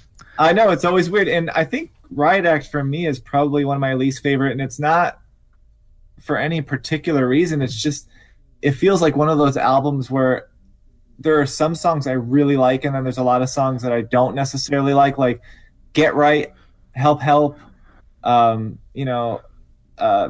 Crop Duster I like, Ghost I like, but they're I'm not really gonna miss them too much. I really do like All or None. I like I Am Mine, and I love the guitar solo at the end, just kind of the way that the song ends I've always liked. And Bush Leaguer, to your point, I actually love the music of Bush Leaguer, and I love the chorus. I have never been a huge fan of like spoken word verse type stuff. So it's like I wish even if it was political, I wish he could have sung through that, because I think it's a great song musically. Love Boat Captain I've always liked a lot, and kind of the whole getting through the tragedy and all of that. And Arc is it's a real short little thing, but I like those experimental tracks. I know Scott has no time for them, but I like Arc. Yeah, and I think the Arc, it was the whole thing was that it was meant to be some a form of grieving after the tragedy. And when they did their tour for Riot Act, he played they did Arc at 9 shows, one for each of the people who had died. And he came out and he brought like this little a loop machine with him, and he recorded all the tracks live, and at the time, and played them over each other. And I remember at the time when he did it, it was just really cool, because you're just standing there and you can't really hear a lot of it because he's doing it with headphones on and stuff, and then all of a sudden they play it and it's just like this really cool sounding harmony that's coming through. And actually, for whatever I think it was because of the kind of the personal nature of everything with the song, but they did not include those on the bootlegs they released. Really? But they do. I think there's an Eddie Vedder solo DVD, and I think Arc is on there, because he also did it at a lot of the solo shows. And it's really cool with the solo shows, because again, he spends all this time layering and layering and layering all the vocals over each other. And then once it's done, it just sounds really good. But yeah, I mean, Riot Act, I like Riot Act. I think Riot Act was an album that turned a lot of people off to them, just because it wasn't quite as like classic Pearl Jam. But like you said, they take chances on things, and when they work, they work, and when they don't, they're not as good. But for me, I still take Riot Act over a lot of bands that are out there. So it's certainly not a criticism of the album. It's just not one of my favorites. That brings us, of course, to the last 3 albums of Pearl Jam's career. And it may sound strange to treat them all of a piece, but I guess I think it's justified. In fact, by the way, Josh just wrapped up the discussion of Riot Act there, which is that say what you will about Binaural and Riot Act. When they were great, I thought they were transcendent. When they were bad, I thought they were pretty damn bad. Then you have 3 albums, the so-called Avocado album in 2002. That's the in 2006. It's called Pearl Jam, but it has a picture of an avocado split in half on the cover. That's how most people know it. Then there's Backspacer in 2009, and then there's Lightning Bolt, their most recent one in 2013. These 3 albums, I found myself listening to them again recently. They are, and I confess this, the Pearl Jam albums that I have listened the least to, because I think I always in my mind sort of psychically cut a chord with the end of the Epic years, sort of where Rearview Mirror, the greatest hits came out. I was like, all right, bam, Man of the Hour comes out, and then now we're into something else, sort of the late dusky period of Pearl Jam's career. But I've come back to them recently, and in particular in the last few days when we set up this show, and I find myself surprisingly impressed by this music. But I also agree there's a qualitative difference between it. This stuff is all really good. I think the one that's the most compromised is the Avocado album, but Backspacer and Lightning Bolt in particular are really solid records. What they lack, however, is risk. This is perhaps a chance, perhaps related to the fact that they've taken a lot more time between records at this point. So they're not doing that thing where they have to put out an album every 1 year or 2 years. They're just saying, whenever we're ready to do something, we're going to do something. They have that luxury now because they've become a touring act that can be sustained by that massive throng of fans, just like Josh Jordan, who will go see them anytime they're in town. They're a guaranteed ticket, and that's a great place for a band to be. So they only go into the studio and record an album when they're ready. That gives them the opportunity to sort of really take their time pruning and, sculpting their songs and also weeding out the weakest material. So you get albums that are, every one of them is really consistent, and they're all like on that good 7 out of 10 level. But there are very few songs on these records, other than a few, which I'll be happy to mention, that rise above that. But on the other hand, there's nothing that fall. There are no more Bugs.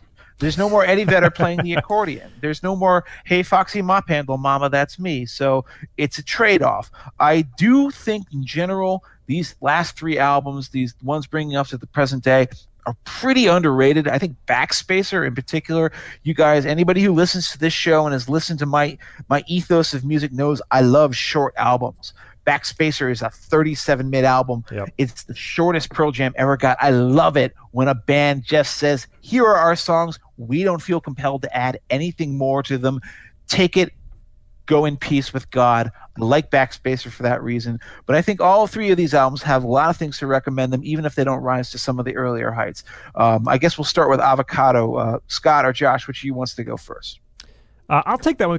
Of the 3, I think this one is good. I think it's damn good. The self-titled Avocado album. It took 4 years off after Riot Act before this album came out. I think the rest, or the time away, whatever, did them very good. This is an album with there's more energy to it. The songwriting is leaner.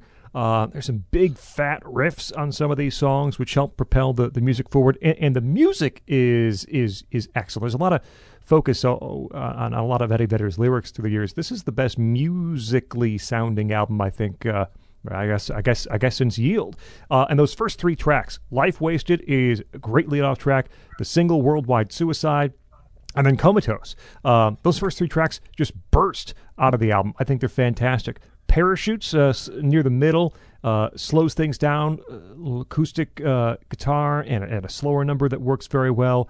Big Wave later on, it's about as transparent as can be. Eddie Vedder's a surfer guy, and Big Wave's about a big wave.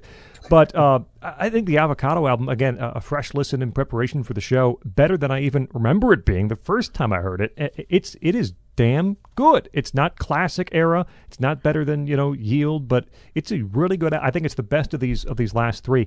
Backspacer, Jeff, you mentioned how well Pearl Jam does mid-tempo rock songs, and it's true. And there's 2 right near the center here. What is it? Unthought Known. And the one right before it, which I don't have at the tip of my tongue. Amongst the Waves. Both those back to back. Happy surfing song. Yeah. I love it. Excellent mid-tempo rockers. And I'm sure Eddie would not want me to say this, but when I see and listen to Unthought Known, I always have Donald Rumsfeld in the back of my mind with his, there are knowns and known unknowns and unknown unknowns. Right. And all that. That's what I think about. Feel the air up above, up full of blue sky. Feel the air up with love, all black with starlight. Feel the sky blankets you with gems and rhinestones. See the path cut by the moon for you to walk on. And Lightning Bolt's solid too. Look, Pearl Jam's at the stage of their career where virtually everything they put out is going to be called, hey, look, it's a return to basics. It's Pearl Jam in classic form. That's just most interesting album since X. That's just the pattern they're on, and Lightning Bolt kind of continues that pattern. There's some good stuff. Sirens is a good song. Sleeping by Myself is late. on the album. It might be one of the brightest songs they've ever put. And just the way it sounds, the way the lyrics interact with the music, it's a bright, upbeat kind of song. And I think, especially in Lightning Bolt, Mike McCready is playing very, very well. It's some excellent guitar parts from McCready and Lightning Bolt. I think they're all solid. I think the Avocado album is the best of the three. But they know what they're doing at this point. They just, they know what they're doing. Yeah, I think that's fair. I mean, you get to a point, like you said, and they're all doing side projects. A lot of them have kids now.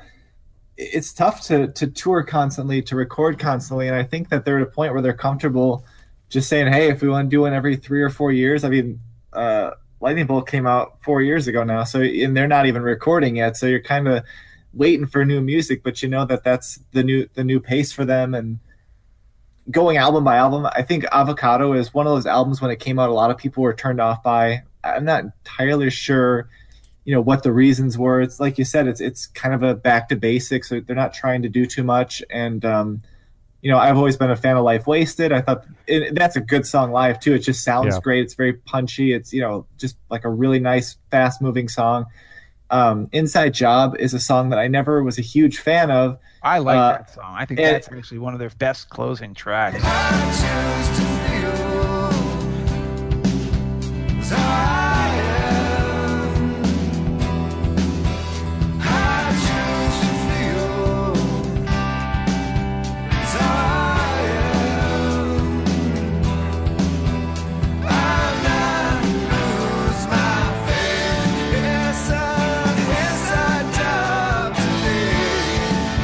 Oh, holding on the light of night, on my knees to Yeah, it's a great closing track. And last year when they played at Wrigley Field, they had Steve Gleason there, and Steve Gleason came out on stage, and obviously he has like no movement left, but he can communicate through the screen that he has. Mm-hmm. And he gave a speech before they played Inside Job because that's his favorite Pearl Jam song, and I think that was like literally one of those things where everybody in the entire stadium, entire Wrigley Field is like, how did it get so dusty in here, And, it just like, it was dead silence. And, it's one of those things where, again, it's, you've got the music, which stands by itself, but then sometimes there's something that connects you to it and so for me that I will never listen to that song the same way again. I thought that was such a moving thing.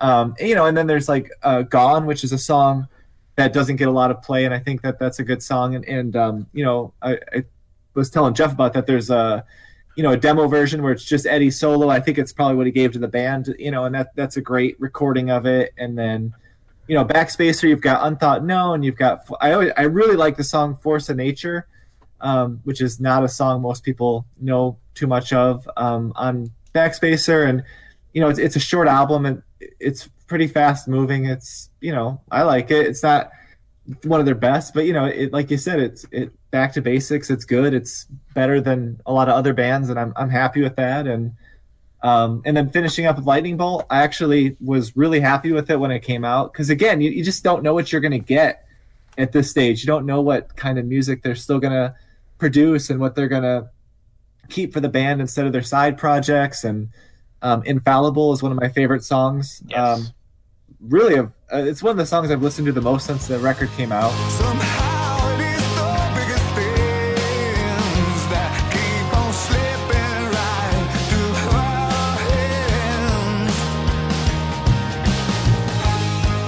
By thinking we're infallible, or we are tempting fate instead.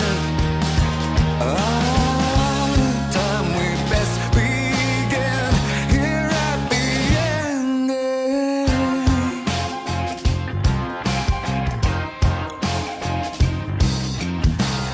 And then there's even the slow songs like Yellow Moon is a really cool song. Pendulum, I like it. And those are songs where the first time you heard it, you're like, eh. Then you listen to it a few times, and you're like, I really like these songs. And Getaway is, I think, a great song to start the record with. And so overall, yeah, I think, they're good records, and, for what they have been able to do throughout their career and to keep it going and to be able to, come back every few years and record, I think, says a lot, and it says where they're at. And, I think if you're a fan of Pearl Jam, I think you got to be happy with that, because, a lot of bands, I think by this point would be long burned out. And it's good they have been able to do it in a way where they at least appear to be happy with the process and happy with where they are, and comfortable with where they are too. You figure, even Eddie, I think at this point, he still probably can't go out in public without being mobbed, and so I think to be able to kind of be comfortable with that and be able to kind of deal with that, whereas in the 90s, I think he had people trying to drive through brick walls to get to his house and stuff. So it's definitely different, I think, for him. But yeah, they're good albums. Hopefully they've got more left in them, but they all stand out on their own pretty good. I want to say that it sounds to people listening here, especially people who aren't familiar with these last three albums, with the Avocado, Backspacer, and Lightning Bolt, that we're damning them with faint praise. Like, yeah, they're pretty good. Like, yeah, it's not so bad. The fans enjoy it. They're significantly better than that. It's really worth pointing this out. These are not just good if you're a fan albums. These are legitimately good albums. And in fact, they're good in a way that you could not count on a lot of other Pearl Jam albums being, in the sense that there is no song on any one of these albums that's really going to let you down in a way that, like, oh, Grace, I have to listen to a 7-minute long Sonic collage. Yay. This is a waste of every second of my life that I spent listening to it. Nothing like that. These are actually really good albums. It's just that there's no corduroy on them. There's no Can't Keep on them. There's nothing like Light Years. But there are songs like Gone, which I agree with Josh, is by far the best song on the Avocado album. And I think probably makes my top 10, not my top 5, but my top 10 Pearl Jam songs. That's a really great rock song. And it's very creative, and it goes through all sorts of interesting developments and changes in a way that you would have expected a classic song from Yield or No Code to have done. No one thinks to witness, but they will someday. Feel like a question is forming, and the answer's far. I will be what I could be once I get out of this town.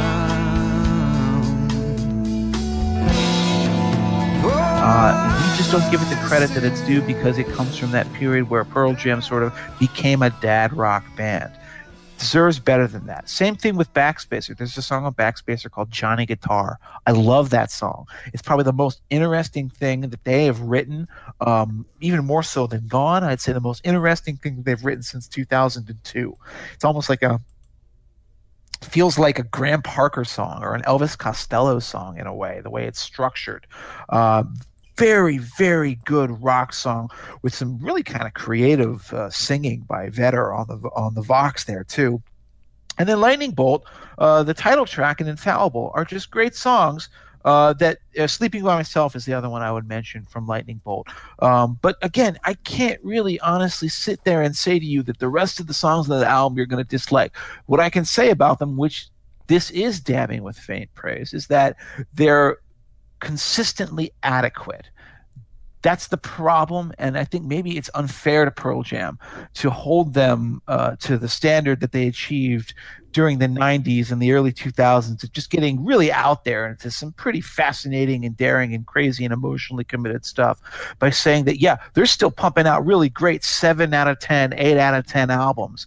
They're not making 9 out of 10s or 10 out of 10s anymore. And it's probably fair to say that they're not going to, because they've settled into a groove, but they still make good music. I mean, I literally was listening to this stuff just the last few days and thinking to myself, man, if I went to see them in concert and they played like, Sleeping by Myself, I'd go crazy.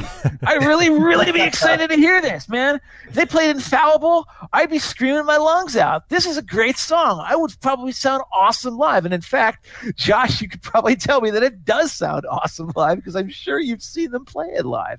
That's a compliment that really needs to be considered, because Pearl Jam have sort of kind of become a cult band from being a sort of world relevant band, but they have not become a mediocre band. they have become a really good, really solid band that knows what it is they want to do and knows how to deliver what their fans want to hear without compromising themselves or selling themselves out, which is why I like the fact that they take this much time between their albums these days, because although the stuff that they put out, it's not Better Man and it's not In My Tree anymore, it's still really good stuff that you will never find yourself saying, boy, I really wish I wasn't having to listen to this. You'd be like, man, this is really good. I'm glad this is on. And if you ever found yourself in a concert hall or it was being played, you'd be like, I am having a great time. Pearl Jam has still managed to deliver that, and it's been since 1991 that they have done it. I am frankly in awe of their consistency in that regard, and the fact that they managed to right their ship at a moment where it looked in the mid to late 90s where it might just turn over, capsize. This is, I say, the greatest band to come out of the Seattle scene. It's a controversial thing to say. Everybody wants you to say that Nirvana was the greatest band, but Pearl Jam, if nothing else, beats them on longevity alone and consistency and maybe force of personality as well. Mm-hmm. This is the band that when I want to kind of conjure memories of my youth and what that era and what that scene meant to me, I consistently return to, and I'm just very grateful for the fact that I still have these songs to remind me of all the great music that they contributed to rock during that era. I think just to piggyback onto that, you look at the last few albums and they aren't commercial successes, but at the same time, there are a lot of songs on each of the albums that, when they play them, they sound great live. Everybody's into the songs, so it's not corduroy. But at the same time, you've got like a song on Lightning Bolt. Sirens is a song that I think some people kind of hate because it sounds kind of poppy on the album. But it's got like a really, when they play it live, they've got a really nice sing-along. And Pendulum is a great opener. And so each of those albums have, and Lightning Bolt's a great song live that they typically play, I think most shows. So, they've been able to craft almost like a live concert experience. And I hate to use the word experience because it kind of cheapens the whole thought here, but what they've been able to do, I think, as a band is they've kind of taken their music, which is obviously speaks for itself, but they've made it, such a destination to go see their shows. And you run into, it's funny. My wife comes with me to these shows sometimes. I mean, not as many as we used to since we have a kid now. And it's just so funny because I'll talk to people. She goes, who was that? And I'm like, oh yeah, that's a guy from Germany I met at some shows. And then a little later, this is how I am with Radiohead fandom. By the way, it's our international secret handshake. Yeah, it's so funny though. And also someone else will come up like, oh, who's that? I'm like, oh, I hung out with them at the Fenway shows over the summer. He actually lives in Aurora. I didn't know him before this, but we both, he lives 20 minutes away, and so it's amazing. What the and I hate being like one of those people that's like, oh, the band, their words speak to me and it changes my life. Because and that's true for a lot of people. It's just, I think for Pearl Jam, for me, it's just been, they've always put out good music. I think they've always really tried to do the right thing.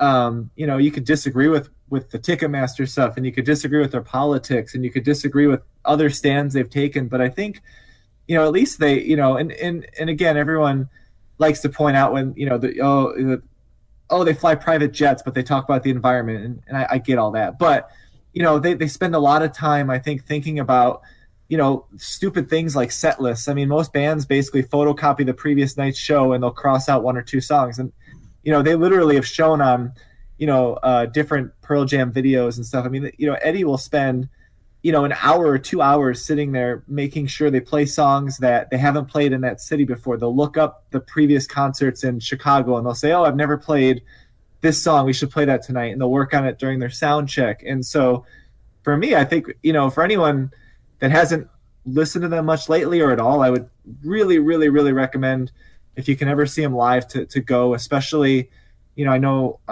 they've been playing a lot more bigger shows lately, like baseball stadiums and festivals. And so if you can get into one of those shows, I think that is really the best way to listen to the music and to, just to kind of see what all the fuss is about, because it really is. They do a lot.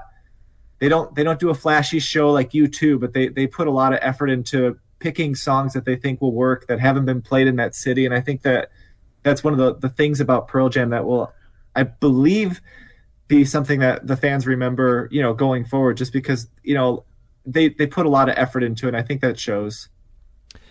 Political Beats, Scott Bertram, Jeff Blair, and Josh Jordan with us this week at Numbers Muncher on Twitter. He has written for National Review and Forbes, specifically about political polling, talking about Pearl Jam. And we come to the time of the episode each and every week where we turn to all three participants and ask for 2 albums from our band that everybody should own and 5 tracks from that band that everybody should hear. And we always start with our guest. Josh, the floor is yours. All right, so the album, they're both really tough, especially once, because they do have a lot of albums and songs. But, it changes. But I think for, going front to back, Versus and Yield are 2 albums where they don't have a lot of downtime. Whereas Vitalogy has some of the filler. No Code has a couple songs that are kind of, disjointed from the album, I think. So those would be my 2, even though I could go with those other 2 as well. For top 5 songs, I tried to pick songs that kind of spanned through the career just because it's hard to pick 5 songs, and these are 5 songs I've listened to a lot lately. So, and Rearview Mirror from Versus, I think that song I've probably listened to 10,000 times since I was that teenager listening to it in my bedroom.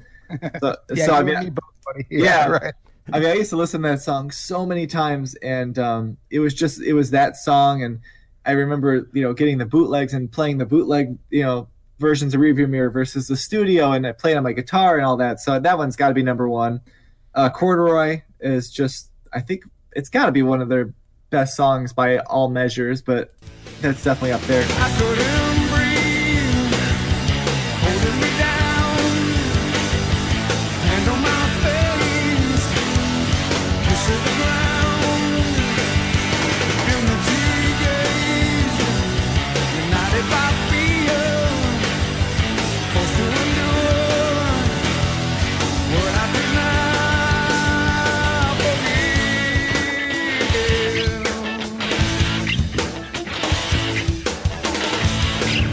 I know this one's going to hurt Jeff a bit, but I put Release in there. And the reason with Release is, I was trying to think of my favorite song off of 10, and I don't know if I could pick like a favorite song offhand, but Release is one of those songs where if you ever go to a show and they play that to open the show, it's just such a cool vibe to it, and it's such a cool feel, and it just builds and builds, and the crowd is just nuts. And so I think for me, it has a lot to do with the live shows as much as anything else. And then I put Infallible up there off Lightning Bolt, which is just, I've listened to that so much since the album came out a couple of years ago, so figured that was worth a mention. And then I mentioned it earlier, but Low Light off of Yield. Mm-hmm. For some reason, I don't know what it is about that song. I just love that song, and it's not the most like, it's not a fast song, it's not a loud song. It's just for some reason I listen to it, I just kind of feel at ease for a few minutes, and I don't know what it is about that song, but I don't know what it is. It just makes me feel calm. So I'm like, yeah, I'll go with that. It's a good top 5, I think. Okay. For me, I actually agree with Josh on the albums. Like Vitalogy an awful lot, but as Jeff pointed out, half of it is stuff that you probably don't want to hear. But the other half is brilliant. Front to back, if you're only going to have 2, it's Versus, which is chock full of hits in songs and they still hold up well today. And it's Yield, which is, I think, the most underrated Pearl Jam album. And again, front to back, quality songs through the whole album, a very collaborative spirit and collaborative effort with everyone in the band contributing, and especially Gossard and McCready with their music on some of those songs. So it's Versus and Yield. 5 songs have been going back and forth a bit through the show. From Versus, I just take the first track, Go. The way that album starts, the way that Brendan O'Brien's production is apparent from the very first track. Go is a great track. It might be the best one on Versus, so that's on my top 5. I think we're all going to have Corduroy on the list. I do too, from Vitalogy. It's just, Jeff explained earlier in the podcast why what that middle 8 section is just, what rock and roll is. Corduroy is such a great song. From No Code, Off He Goes is on my list. Again, it's about a 6-minute long song. It's a slower song from part of the rest of the album, but it is just such a direct song, such a gentle song, beautiful harmonies, really like Off He Goes. I think that's the key to that No Code album. Faithful from Yield is on my list. Talked about that during the show, and I think the last great song that Eddie Vedder wrote, both lyrics and music for I Am Mine from Riot Act. Those are my top 5. Jeff? Those are all really great choices. I'm going to be a little different than you guys, and I will take my first key album as No Code. I recognize that it's flawed, that the second half of the album is a little bit wonky. Songs there didn't quite come off as well in the studio as they would live. Red Mosquito is a primary example of that, but I still love Lucan and the present tense. But the first half of that album is the most exciting music in some ways that Pearl Jam ever made. Certainly some of their most daring and sort of, left turn stuff out there. I love it to death. The second one I would say is Yield. And I think it's, again, very telling that all three of us are saying Yield is one of Pearl Jam's greatest albums, maybe their greatest album. Get Yield, people. It's fantastic. I would say that the last 2 songs are unnecessary. Everything up until that point is magnificent.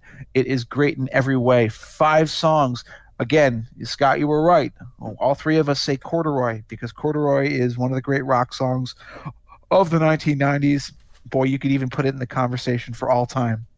Off of No Code, I'll say In My Tree, which represents to me everything that makes No Code so bracingly different and great and daring for Pearl Jam. Just a fantastic song and a fantastic drum track by Jack Irons in particular. Faithful, again, one that you picked, Scott, and one that I completely agree with you. This is Pearl Jam as the masters of the mid-tempo ballad. Every single dynamic evolution in the song is completely earned and completely well thought out. By the time it ends, the absolute hurricane gale force sound that comes at you and then finally dies away into nothingness, into a quiet conclusion, feels so perfectly considered that you just marvel at the fact that these guys know how to construct music in a way that few bands of their era ever really understood. In fact, I actually would compare them most to Radiohead of all people, even though they worked in very different genres, in really understanding the effectiveness of how to put a song together and structure it. My 4th song is Light Years. This is a song that just it hits me hard, hits me in a very personal place. It's a very emotional song, another one of those great mid-tempo ballads from Pearl Jam. And again, when the chorus hits, especially after the guitar solo, and you hear Eddie singing about his friend who is gone and who he prays for and he knows is somewhere out there in the stars shining down on them, I think you'll be moved too. I certainly hope you are. And then my last choice is Can't Keep, the opening song off of Riot Act. Riot Act is a mixed album in a lot of ways, but Can't Keep is one of their most impressive songs. A great, probably Matt Cameron's greatest performance on the drums, one of the most interesting sort of decorative guitar tracks ever provided by Mike McCready or Stone Gossard, and the song itself was written entirely by Vedder, and I just love the chord sequence that he brings to it. I'd also recommend, if you get a chance, you can look it up on YouTube, Vedder's solo version of that song on ukulele, of all things. He's sitting out on a rock in the middle of a Hawaiian island somewhere, and the waves are crashing down around him, and I guess a helicopter is flying by to videotape him as he's performing the song. It's just as good as the Pearl Jam version. It's a song that stands up on its own merits as a song, not even just as an incredible band performance, which it also is. This was a fantastic band, and it was a pleasure to discuss them today, guys. There you go. Political Beach takes on Pearl Jam. We thank our guest, Josh Jordan. Follow on Twitter, @NumbersMuncher. And again, I don't know if you'll be writing anytime soon, but previously National Review, Forbes, about political polling, especially during election season. You never know when someone might come calling for more Josh Jordan stuff. Josh, thank you so much for joining us on the show today. I'll be waiting by the phone on that one. I'll have Charlie give you a call. Yeah. No, thank you guys for having me on. This has been, I feel bad. I could go on for days about Pearl Jam, but I'm so glad you guys had me on for this. It's been a lot of fun. Yeah, it was hard to edit it down, but we managed to cover the whole career. I think we did all right. Jeff Blair, my co-host, you can find him on Twitter @EsotericCD. Again, I think we should do it again next week. Let's do another show. I think we should. We may be British Lager Louds next week. We'll see. And my name is Scott Bertram. You can find me on Twitter @ScottBertram. And the show, I always forget to mention the show. The show has a Twitter handle as well, @political_beats, @political_beats. And you can subscribe to our new episodes Mondays, iTunes, Google Play, Stitcher, tune in. Go to nationalreview.com, find all our old episodes there, and new ones on Mondays posted there with the lovingly handcrafted show notes from Jeff each and every Monday. This has been a presentation of National Review. This has been Political Beats.